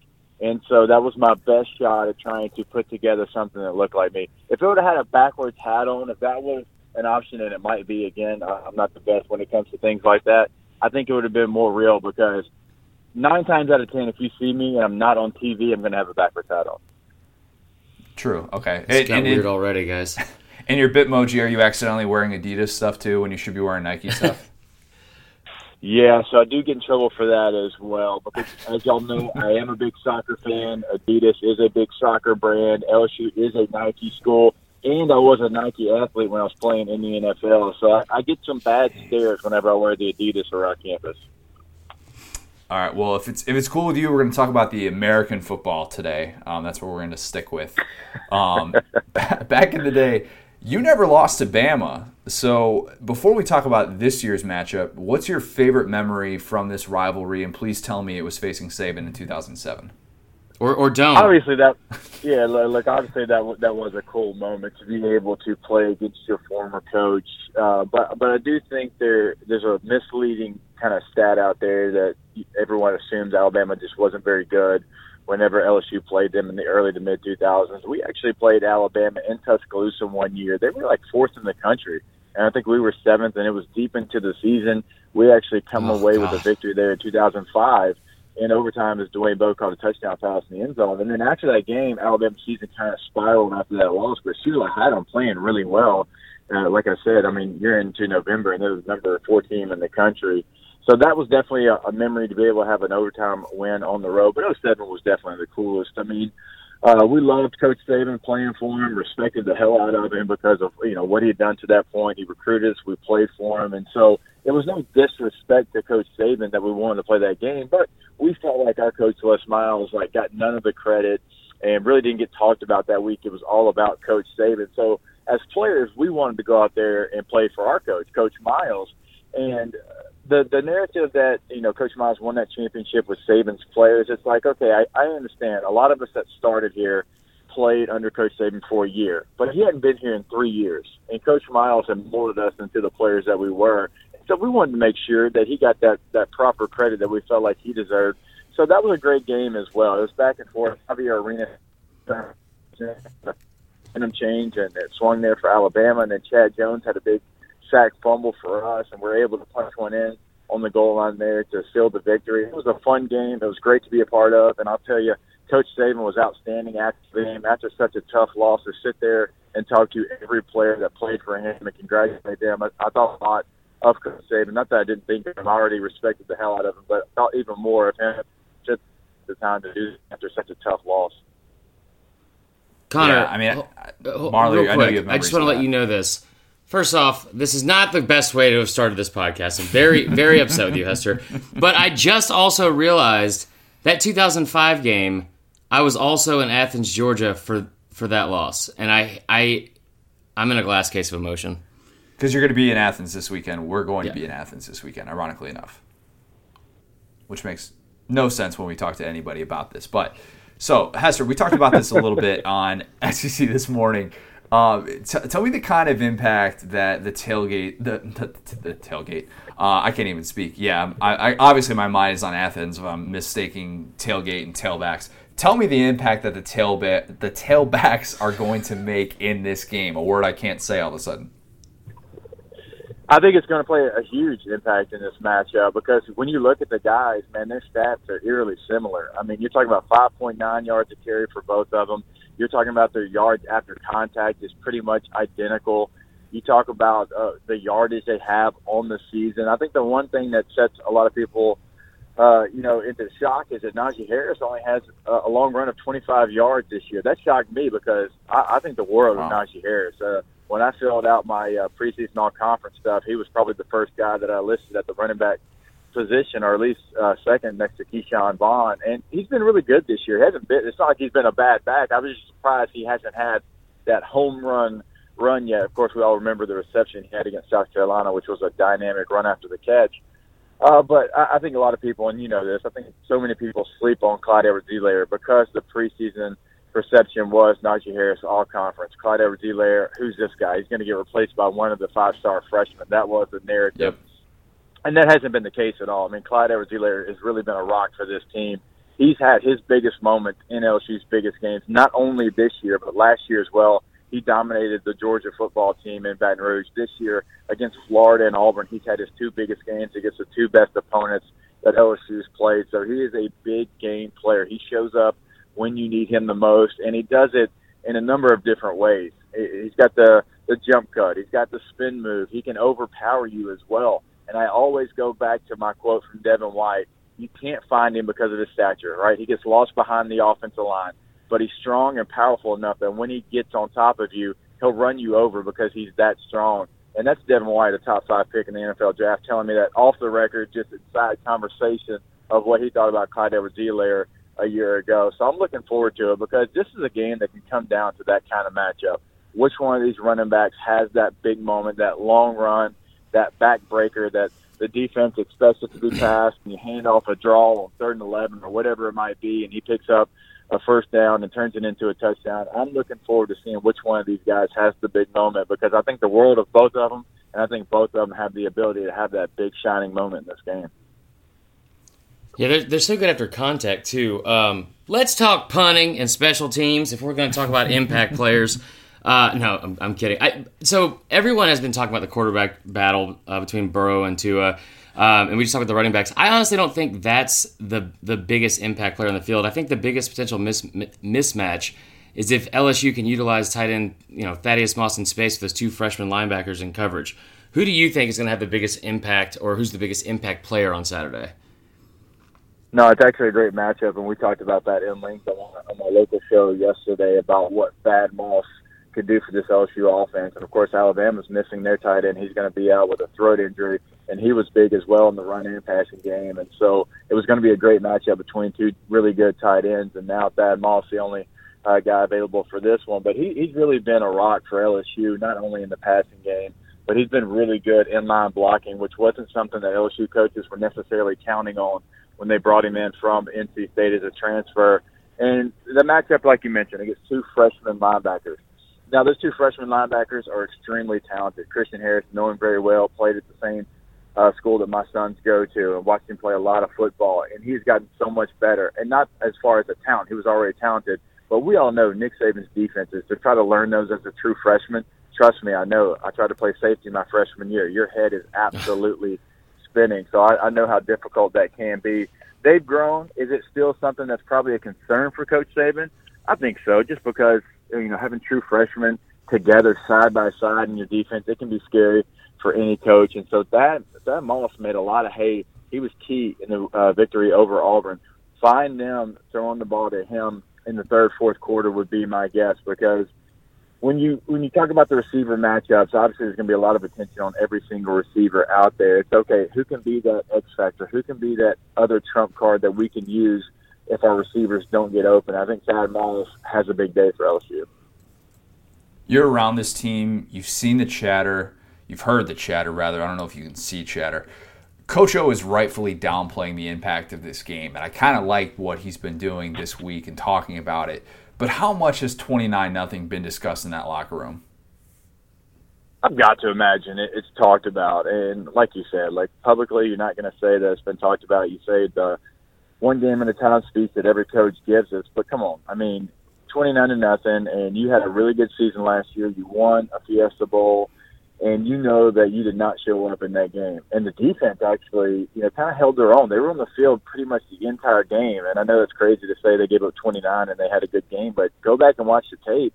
They did everything you could ask them. They picked off Tua for the first time. They had their moments enough that if LSU's offense did anything to help them out, the game's completely different. So offensively, I would assume it's probably been talked about more than anything. Guys, we've had 2 of our last 3 games against this defense. We haven't scored points. 3 years ago, 10-0. Last year, 29-0. we have to show up, and it has to be talked about. Lloyd Cushenberry, before they played Florida this year, had all the stats of what Florida's defensive line did against them as far as pressures and hurries and sacks.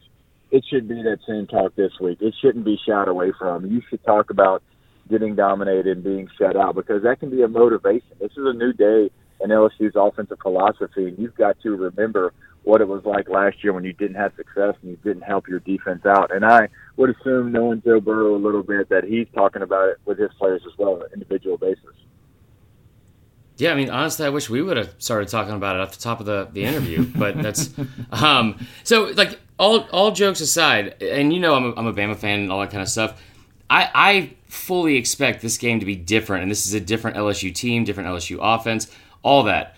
But if LSU does somehow come up short again this year with this team, what is the psyche and the mood in not only for LSU fans after that, but for the LSU program?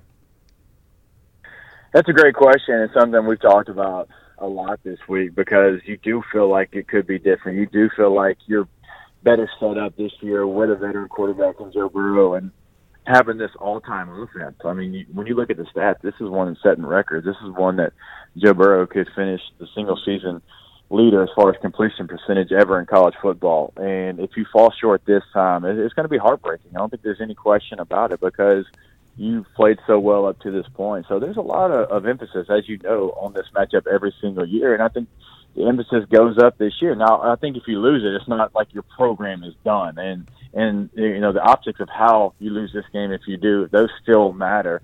And so, look, it's not doomsday scenario. If you only lose one game and it's to Alabama, there's a lot of teams in the SEC that have had great years and can't figure out Alabama. But you want to see progress. You want to see LSU start to win some of these battles against Alabama, because they're winning now on the recruiting trail. They've got the buzz back around the program. Coach O's done an outstanding job of building LSU back to a national power and getting them in New Year's Six bowl games, getting them in the top 3 when it comes to recruiting classes.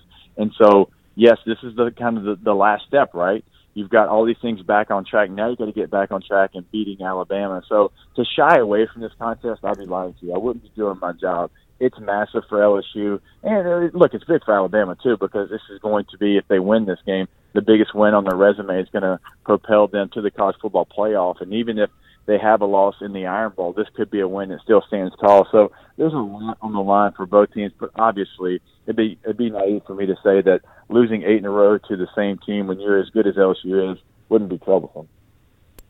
Hester, it feels like it wasn't that long ago that we were talking in the preseason about Joe Brady, and we both were high on his potential impact. But at the time, we're talking about this 29-year-old assistant who came in from the Saints, and he's bringing in his offense. And he's still relative unknown in college football, even though there was that optimistic outlook. The conversation about him has changed totally. And all of a sudden, you're seeing him show up. Danny Cannell listed him as one of his possible candidates to take the Florida State head coaching job. The storyline surrounding him has shifted so dramatically in such a short period of time here that I think LSU fans even are kind of bracing themselves. They kind of know, look, things are going to change at the end of the year. This is a guy who's making $400,000 right now. They know that the sky is the limit for what he is going to get, and everybody in the country is going to want to come after this guy. How do you see this thing playing out when that decision does have to come at season's end? Well, yeah, look, there could be some movement. There's no doubt about it. And, the football profession is getting younger and younger. And you and I have talked about that, about Coach Miles when he was searching for a job. Everybody wants that new up-and-coming fresh face, and he'll have opportunities. Now, I don't know if it's going to be at a place like Florida State, and I don't know Joe's mindset as far as does he want to be a head coach right now, because I think the best coaches in college football, even when they're young, they realize if they're ready or not. And Joe will realize, am I ready or not to be a head coach? Do I want to do something different? Joe could have the mindset, I want to be an NFL guy, and I was going to build my name in college football, but he spent time in the NFL already. You look at a Dave Aranda. Dave is a guy that I personally don't think wants to be a head coach necessarily. He'd rather be a coordinator some capacity. So, it's all about where's his mindset at. I know LSU will do literally everything they can to keep him. He's not going to be making $400,000 a year next year. I can guarantee you that if he's still at LSU. So a lot of different things could play out. Steve Ensminger's done an outstanding job as well as the offensive coordinator. But the best thing about Minger, he doesn't have an ego. He really wants to win football games. He just wants to coach football. And so that's why this relationship has worked so well. And so there could be some different titles added to everybody's resume. I'm not sure what plays out, but I can promise you this, just talking to everyone around LSU, they will do anything and everything they can to keep him coaching on the LSU sidelines. So, Hester, I wrote this question. I promise this is real. I wrote this question on Monday, and then Tuesday morning you actually brought it up almost verbatim in your interview with Connor, talking about what the point spread would be basically for against Georgia in the SEC championship game. So Vegas basically they've said that UGA would be a 3.5-point underdog to LSU and an 8.5-point underdog as of today to Alabama. Setting aside any kind of professional, unbiased journalism, does UGA scare you in the least bit? They have an elite defense, but if you're a Bama or LSU fan, do they scare you in the least? I think, obviously, look, it's Georgia, and we've seen the talent they have. So, I mean, obviously, it's a game that, I'm scared. I'm never going to use the word scared, but you definitely pay attention, and you know the opponent that you're facing, and you know absolutely that they can beat you on any given Saturday. I think if you're LSU or Alabama, though, I think it'd be a little bit different feeling knowing that if you got them in a shootout, that would favor you, because obviously they have more of a pro-style offense. They want to control the clock. They want to do some different things. Their rush defense, guys, is as good as there is in the country. I mean, they showed that against Florida. Florida had no ability to run the football, but that's not what these two teams do. These two teams can do it any way you want them to do it.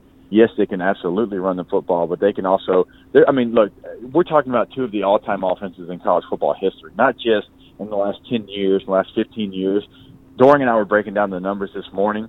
You're setting up for an all-time offense of juggernaut for Alabama and LSU as far as total yards and teams that actually run the ball. I know Washington State, Texas Tech, and Mike Leach have had some big numbers, but as far as teams that actually run the football and do different things, I mean, these are two of the all-time offenses. So I'd favor LSU and Alabama in that matchup. I really would. Georgia plays really well in the Georgia Dome as well. Not the Georgia Dome anymore. I'm showing my age. Mercedes-Benz Dome, whatever it's called now. I'm showing my age, but I've played them in that stadium. I've played them in that venue in the SEC championship game, and it was tough. We got a butt to it by the Georgia Bulldogs. But as we sit here today in November, I still would favor LSU and Alabama just because their defense would have to play the perfect game, in my opinion. Right. They have to be really good because if it got into a shootout, obviously it does favor the receivers from Alabama, from LSU. And Jake Fromm, y'all know this, I think the world of him, but he doesn't have those 3-4 receivers that both those teams have. So I think last night we were watching the playoff rankings, and I think that a lot of people, myself included, thought LSU was going to be at number one. Yeah. They saw the 3 wins against top 10 teams, thought that's such a good thing to have in their back pocket. The path for them to potentially make it as a non-conference champ if they were to lose to Alabama and then dominate the rest of the schedule would still be there. What was your reaction to seeing that LSU was at number 2? I definitely thought LSU would be at number 1. I don't think there's any question. You and I talked about it on Tuesday. I was surprised to see LSU on the 2 line, but honestly, it doesn't really matter. As y'all know, it's all about where you finish, and it's really basically 4 number 1s. You just got to get into the playoffs. I was surprised as far as kind of when they talked about why they did what they did, because I thought that the quote-unquote the eye test wasn't as big a factor. I thought strength of record was supposed to be the thing that kind of propelled you to those spots. And as you heard them talking about, they kind of admitted the Texas win. And I'm still going to give LSU credit for going on the road in Austin, Texas. And the team that they played and winning that game, Texas, has been absolutely beat up in the defensive backfield. And Ellinger hasn't played his best, I know, the last couple of weeks, but I still think that's a really quality win going on the road. And Ohio State, obviously, when you look at their schedule, Wisconsin, they did absolutely destroy them. But what does that win look like now that they've lost 2 games in a row? Michigan State was ranked 25th, I think, when they played them. They're no longer ranked. And so we could go back and forth. I think Ohio State's a really good football team. I thought they'd be number 2. They end up number 1. But I don't think it's that big a deal. I know a lot of fans in Baton Rouge probably will make a bigger deal of it than anything just because they thought they were going to be number 1. I think they deserve to be number one. But at the end of the day, we all know it's all going to play itself out. And I'm sure Coach O and Coach Saban, just like Dabo Swinney, love the fact that they weren't number one. They love the fact that they were two. Coach O can say, hey, they don't believe in our wins. They don't believe in us. Coach Saban, same thing. Dabo, he's going to use that all day long. I mean, hey, we're the defending national champs. We're undefeated. They don't even think enough of you to put you in the top four. So trust me when I say these coaches loved exactly where they fell in these initial rankings. I mean, no offense, just what a homer response, though, that you wanted LSU to be number one. No, I'm kidding, obviously. Listen, I was shocked last night, to be honest, because, like, if you're just – we've heard all year and last year, like, you know, they keep talking about non-conference games and Power 5 wins, and the resume is obviously there. I was shocked that they blatantly disregarded and dismissed that Texas win. That was ridiculous to me. All right, so I joked around with Connor about this the other day, and when I say joked, I mean lashed out irrationally, because – every question that was in here was mainly about LSU. And, I feel like both teams are deserving of some publicity here and some press. So we're going to switch gears to Bama here. Everyone talks about this offense for LSU, and deservingly so. But tell me the concerns you have on defense, considering, that's a defense that gave up over 570 yards last year with an injured Tua. And then this year, Bama's offense is statistically better. What concerns you the most about the defense? Oh, obviously, when you look at this matchup, Alabama's got so many different weapons. They have four receivers. They have the running back that we've talked about, and Tua Tagovailoa at 85% is as good as almost anybody in the country. So there's a lot of matchups that if you're an LSU defensive coordinator, you better be paying attention to. And the number one is who's in the slot for you defending one of those really talented receivers, and what does Alabama do? Who do they put in that slot? Because college football back in the day, as y'all know, the slot receiver was not your best receiver. He was a possession guy. He was the guy that was going to go over the middle when nobody else wanted to. On third and seven, try to target him. Yeah, CD. hey, my guy CD holds SEC records. I got to defend him. I've always got to defend him with BB as well. That's but true. You're gonna have your dependable guy, not necessarily your superstar. That's changed. Justin Jefferson moved from outside to the slot for LSU this year. Alabama's got multiple guys they can throw into the slot. You can see all of them. I mean, Smith, Judy, all of them could end up in the slot, right? And so that's the matchup. And really the matchup for both teams. Kerry Vinson has got to have his best game of the year. He's had moments in his LSU career. He struggled a little bit at the early part of the season, played much better. He will be challenged. Just like Carter for Alabama, their nickel corner, he will be challenged. That's the key matchup in this game. Look both sides of the football, look at special teams, look at everything we've talked about.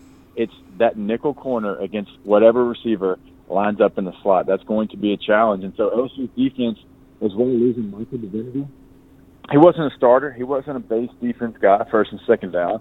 But he was a third down guy. He came in, he led your team in sacks. He gave you a mismatch because he was that walk-around, joker, linebacker, whatever you want to call it, that would try to rush on offensive guards in space, rush on a center, line up on the edge and try to do some TE stunts and different things. And so you've got to find a replacement for him.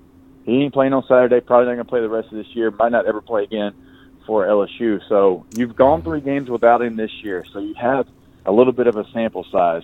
Who steps up in that position, because you have to create pressure on Tua Tagovailoa. We know you can't allow him to sit back there in the pocket. He's so good in the pocket. His pocket presence is really outstanding. So, does LSU find that replacement? And if they don't, well, how creative do they get on defense? How much do we see Grant Delpit, Jacoby Stevens coming off the slot? How much pressure do you bring with Patrick Queen and those guys up the middle of the defense? Because if you do that, if you bring the pressure from the middle of the defense, what do you have to do? Well, you have to trust Stingley and Fulton and Delpit and Stevens in man-to-man coverage, and that can be scary against Alabama. So, in my opinion, that's what you do. You're LSU. You've got midseason and preseason All-Americans all in your defensive backfield.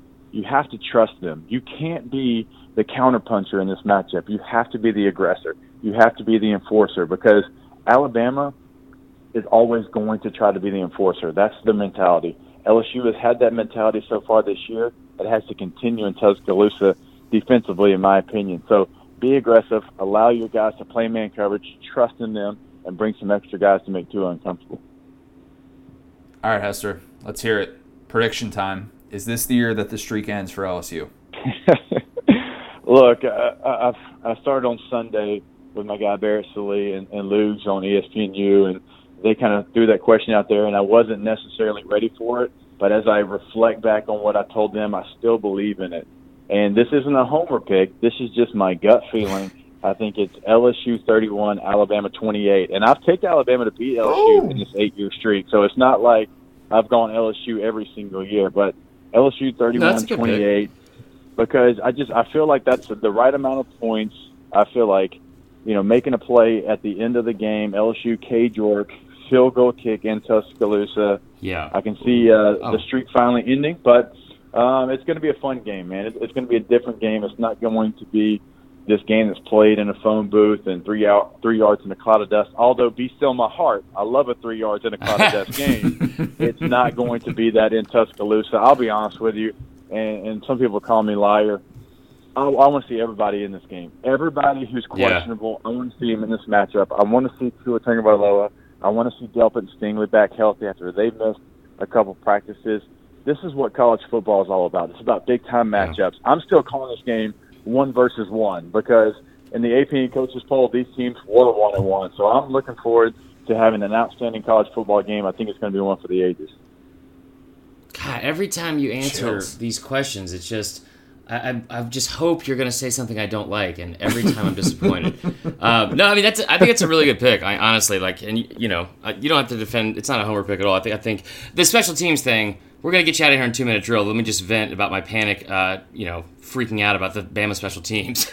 I think that could be a huge impact in the game, obviously. I mean, it was in the last game of the century, too. So, anyway, before I start panic talking about the game anymore, let's get you out of here on 2-minute drill. It's our rapid-fire question. We're going to put 2 minutes on the clock. We'll probably go over that. Are you ready? Last time I screwed this up because I didn't watch The Office, and so I feel like I'm going to screw it up again, but yes, I'm ready. Honestly, those are your words and mine. So I'm just, we're so disappointed in that. But here we go. First question, favorite Halloween candy? Favorite Halloween candy would be Three Musketeers. Ooh. Okay. That's okay. I like that. Second question, favorite character on The Office, favorite episode of The Office, favorite season of The Office? No, I'm kidding. Second question, go-to karaoke song.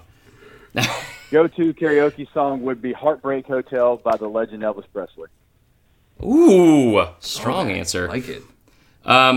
Okay, I threw this out there. I don't know if you're into gambling at all, but I had a blast in Baton Rouge and NOLA. So, favorite casino game?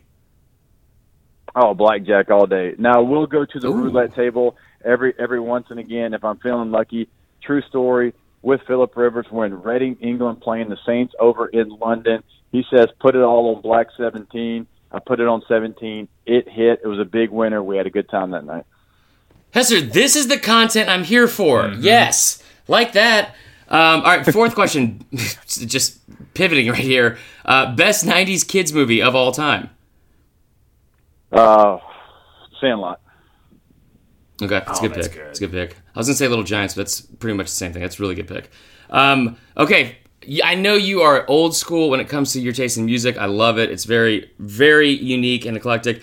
But what is the one rap song you know all the words to? Regulators, Warren G. Okay, that was impressive. All right, sixth question. If there's one thing I could bribe you with, so you could come to Athens and I could go to Tuscaloosa, what would it be? There's literally nothing you own or you possess that could get me away from Tuscaloosa, Alabama this weekend. Look, Athens is an outstanding atmosphere, but I feel sorry for you because it ain't outstanding this weekend when you could be in Tuscaloosa. Yeah, it's only going to continue the self-loathing I've been doing, but that's a very good answer. Seventh question, favorite Thanksgiving dish? Oh, here's a tough question. Do I go with sweet potato casserole? Do I go with green bean casserole? Do I go with my white hash brown casserole? I mean, this is a hard-hitting stuff. I will say the Hesters are bigger turkey fans than my in-laws, and so it's always a debate, do we have ham or turkey for Thanksgiving? I'm like, guys, they literally throw the turkey out there as this symbol of Thanksgiving. Ham is delicious, Don't get me wrong. I love some swine, but turkey is the way to go. Yeah, I would agree with that. Also, I mean, once you get tryptophan drunk, you just throw all 3 of those casseroles into one big thing on a plate. Just mix them all together. Good point. By the all right, end, 3 by questions the end left. of the night, your Thanksgiving plate is literally making out with each other. Yeah, that's fair. That's a very good way to put that. All right, 3 questions left. What is more terrifying for Cajuns, stopping Tua Tagovailoa, pronouncing Tua Tagovailoa, or eating chicken without any seasoning? Chicken without seasoning is a sin in South Louisiana, so you shouldn't even bring that up. But I will say, Sorry about that. Tagovailoa, whenever he really burst onto the scene, I was doing radio, and my partner at the time didn't feel comfortable pronouncing it, so he called him the Flying Hawaiian for literally a year.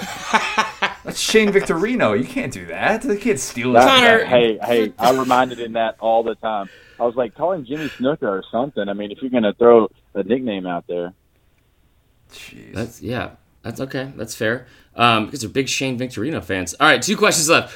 What's the one thing you would add? If you could add anything, what's the one thing you would add to the LSU locker room? It's already awesome.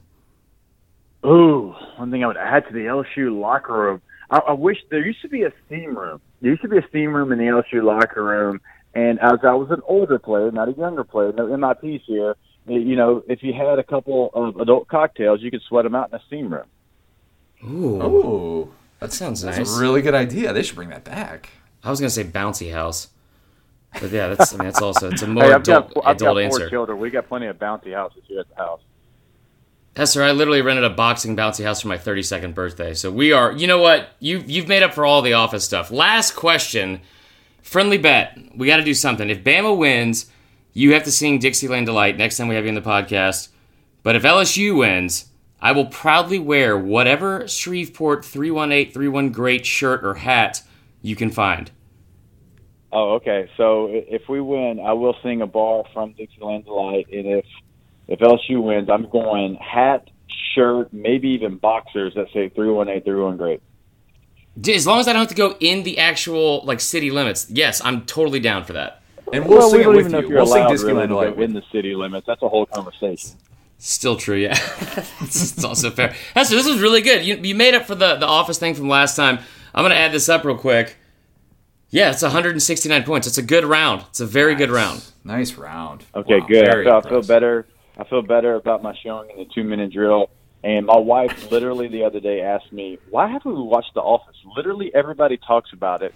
I said, it's a great point. We need to start getting into it. So this summer, that's when we binge our shows. We'll get into The Office, and I will come back on, and I will have much better takes. Yes. Oh, I love it. I love it. Well, we will do it again. I'm sure we'll have you on even before that. Hester, enjoy the trip to Tuscaloosa. We wish we could be there with you this weekend. We know it's going to be an awesome game. Best of luck to everything that you got going. You're doing a million things now. It's hard to keep track of all that you got on your plate, but love having you on. We'll do it again real soon. Absolutely, guys. And if y'all get a FaceTime from a 318 number this weekend, it's me from Tuscaloosa rubbing it in. It's not the Shreveport City Police. Okay, that's fair. I'll pick that up. Hess. Thanks, dude. Thanks, man. Take Fair it easy. enough. Anytime, guys. Thank y'all. Appreciate Hester for coming on as always. What a life that guy lives, man. What a life. Yeah, for real. I'm severely jealous of I was gonna tell him that, just getting to see Baton Rouge, getting to see what he kind of gets to do on a day-to-day basis, and kind of his role within the LSU the program and all that stuff, and getting to do all of his local radio stuff, all of that. Plays Papa Shot at walk-ons all the time. Oh, that'd be a great life. That'd be a very good life. Fourth and wrong, let's do it. All right, we'll breeze through these guys. Thank you for just bearing with us and all the numbers from this week. But here is one last set of numbers, fourth and wrong. We have 5 questions for you today. But first one, how many days can you wear jeans in a row without washing them? It's from Brett Myers.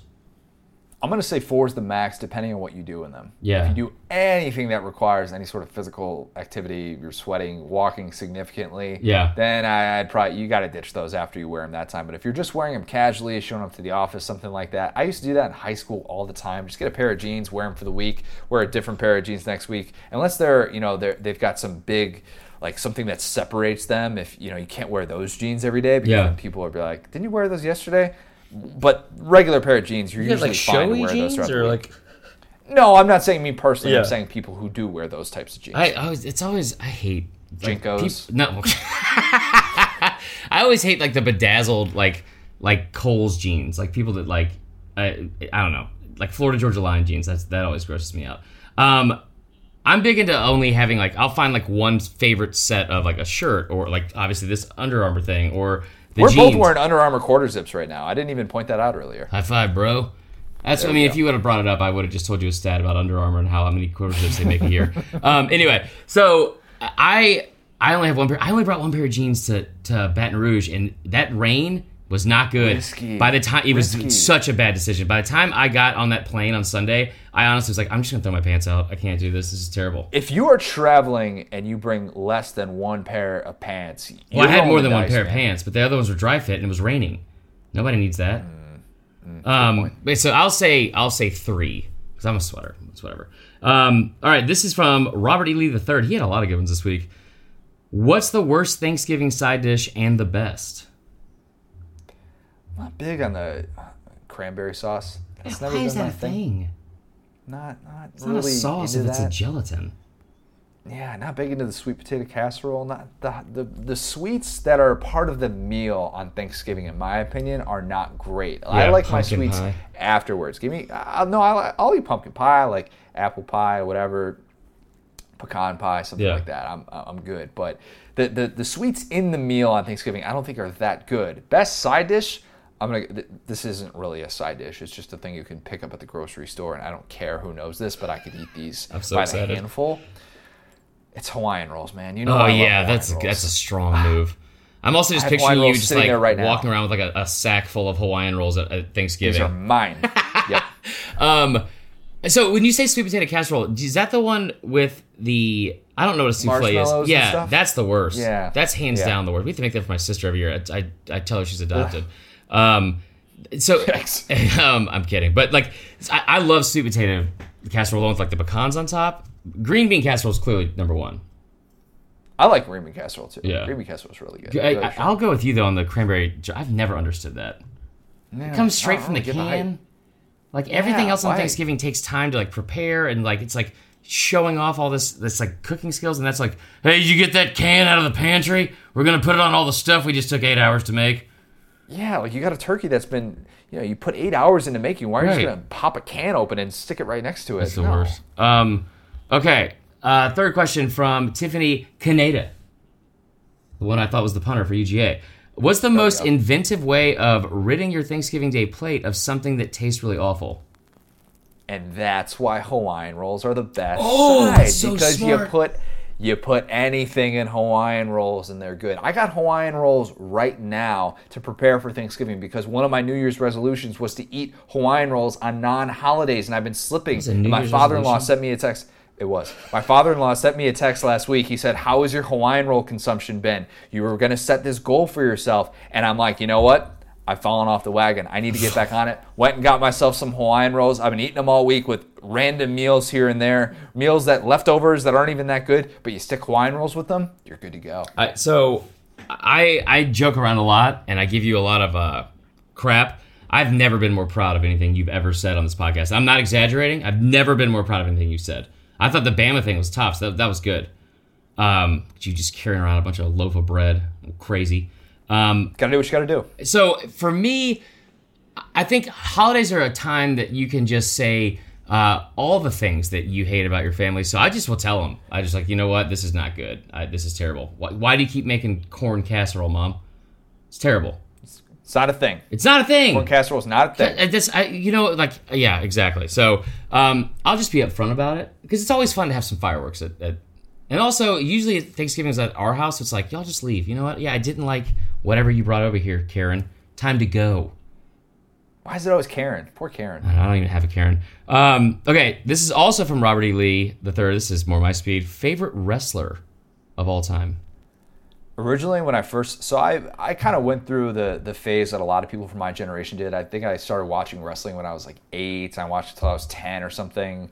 But I originally liked Triple H because he wore a lot of green. Yeah, sorry, I was a third grader, not old enough to make my own decisions, and I just liked colors. Sue me.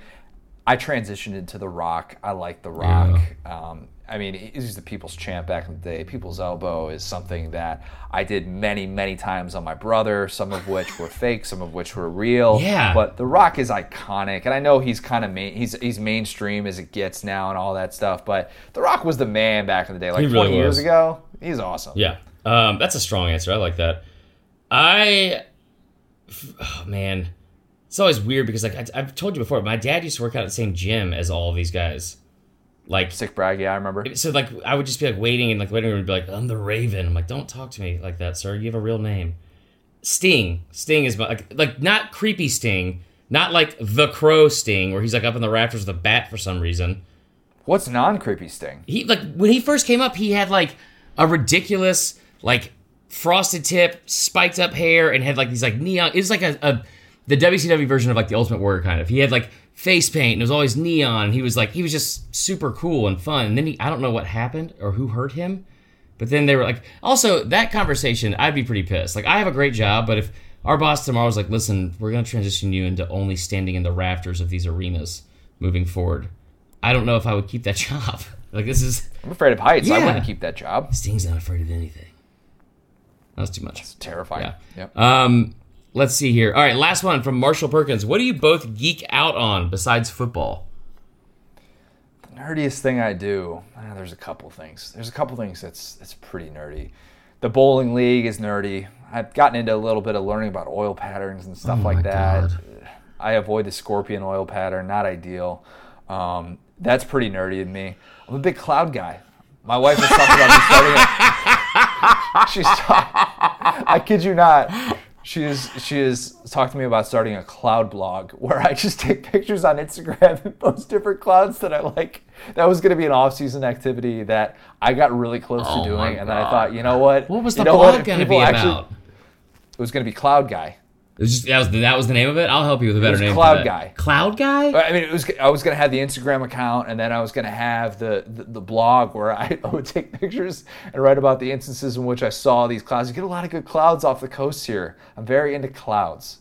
Cirrostratic. Connor, cumulonimbus. I thought we hit a low with the bell choir thing.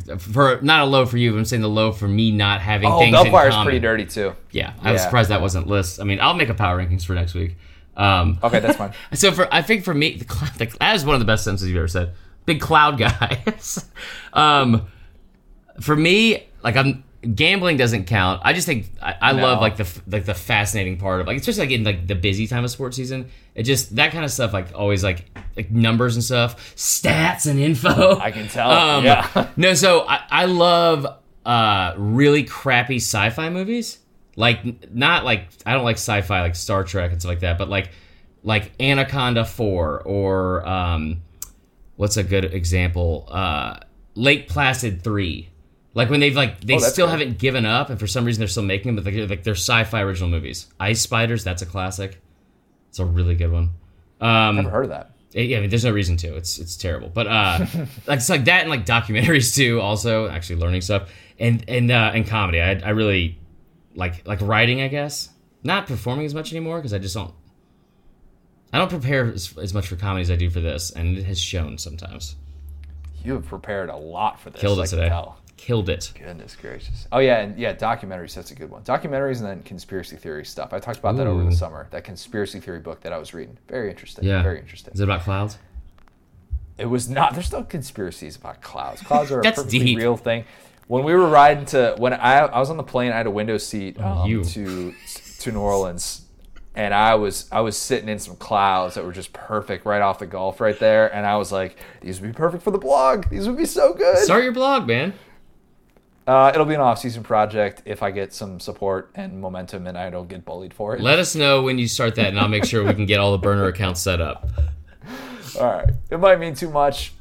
I don't know if you saw this. Coach O said that his dad wouldn't allow Bear Bryant, Bear Bryant. Good move. He wouldn't allow him to come to their house for a recruiting visit. That's amazing. Coach O obviously ended up at LSU. He transferred to Northwestern State. But his dad said, nope, you are not going to Alabama. I don't want Bear Bryant to walk through this door. He turned down the Bear. That's amazing. It's something. It is definitely something. Can you imagine like actually having that phone conversation with somebody of his stature? That's the amazing thing. Because we hear something like that and we think, those two voices didn't go to Alabama. Yeah, and those two voices. Who could have a deeper voice? Like? Yeah, that to me would just be such a difficult thing to do. I always thought, I went to Indiana, telling Bob Knight, hey, I'm not going to your school and you're not even going to come to my house on a visit. Having that type of conversation, I imagine that's kind of on par with doing it with Bear Bryant. Yeah, I don't know if Orgeron would have played or anything like that, but I'd be pretty pissed at Dad on this one because that would be a pretty big opportunity. He went to LSU, though. I mean, he ended up at Northwestern State. Yeah, it didn't work out. But still, I think that having that conversation, if we could go back and just get audio of that, would be very have it narrated by Morgan Freeman. It'd be fantastic. We've got a couple, 3 5-star reviews. Let's hold off on this. We've done enough to these people today. Okay. That's my fault. That's on me. We'll save the 5-star reviews. We will save them for a time in which we don't have a 2-hour podcast. That's okay, though. When Marler doesn't have 8 million sheets of paper to justify all of his picks. You're welcome, guys. We're more prepared. You did all your research for your Saturday morning. Are we going to do Saturday morning Facebook Live before we head down? That's I was so bummed, and I definitely overcompensated for it, but I was just so bummed like we were in Baton Rouge. Like it was a lot of fun, but like there was so many things we couldn't do like that I do every week, and so I'm trying to get back to it. We will get back to it. I will be there in Atlanta flying in Friday morning. Should be a really, really fun weekend. Looking forward to getting the full Athens experience. It's going to be awesome. God, you're going to have to reach out to us. So much stuff in this new house. You're going to get in so early. I'm going to put you to work. Yes. I'm excited. Hey, I'm ready to rake some leaves, man. Yes. I don't have leaves here. I'm ready. Seriously, put me to work. There's just so many clouds outside, too. You'll love it. I'm pumped. Reach out to us on our Facebook group if you are going to be at the Mizzou, Georgia game. We'd love to be able to meet up with some of you. We're going to be – Marler always has stickers that he's just handing out anyways. I'm not sure if you have stickers or not, but whatever. Just come up to us and we'll give you a mental sticker and just give us your address. We'll send you one. Side hug you don't want. Stickers. Yeah, give you some awkward side hug. No, but we're looking forward to hopefully seeing some of you guys there. Looking forward to this weekend. It's going to be a lot of fun. Bama-LSU, Marler's going to be at a different kind of state on Saturday night. I can say that with confidence. What state that will be, I do not know, but I am here for either one of them. It's going to be great. Marler/Matt Luke. Awesome. All forms of social media, by the way, at the SDS Pod, at Vern Funquist, at CJ O'Gara on Twitter. Coach Luke, what do we need to remember this weekend when we play teams like New Mexico State? Roll Tide. Matt Luke. Thanks, man. Talk to you guys later.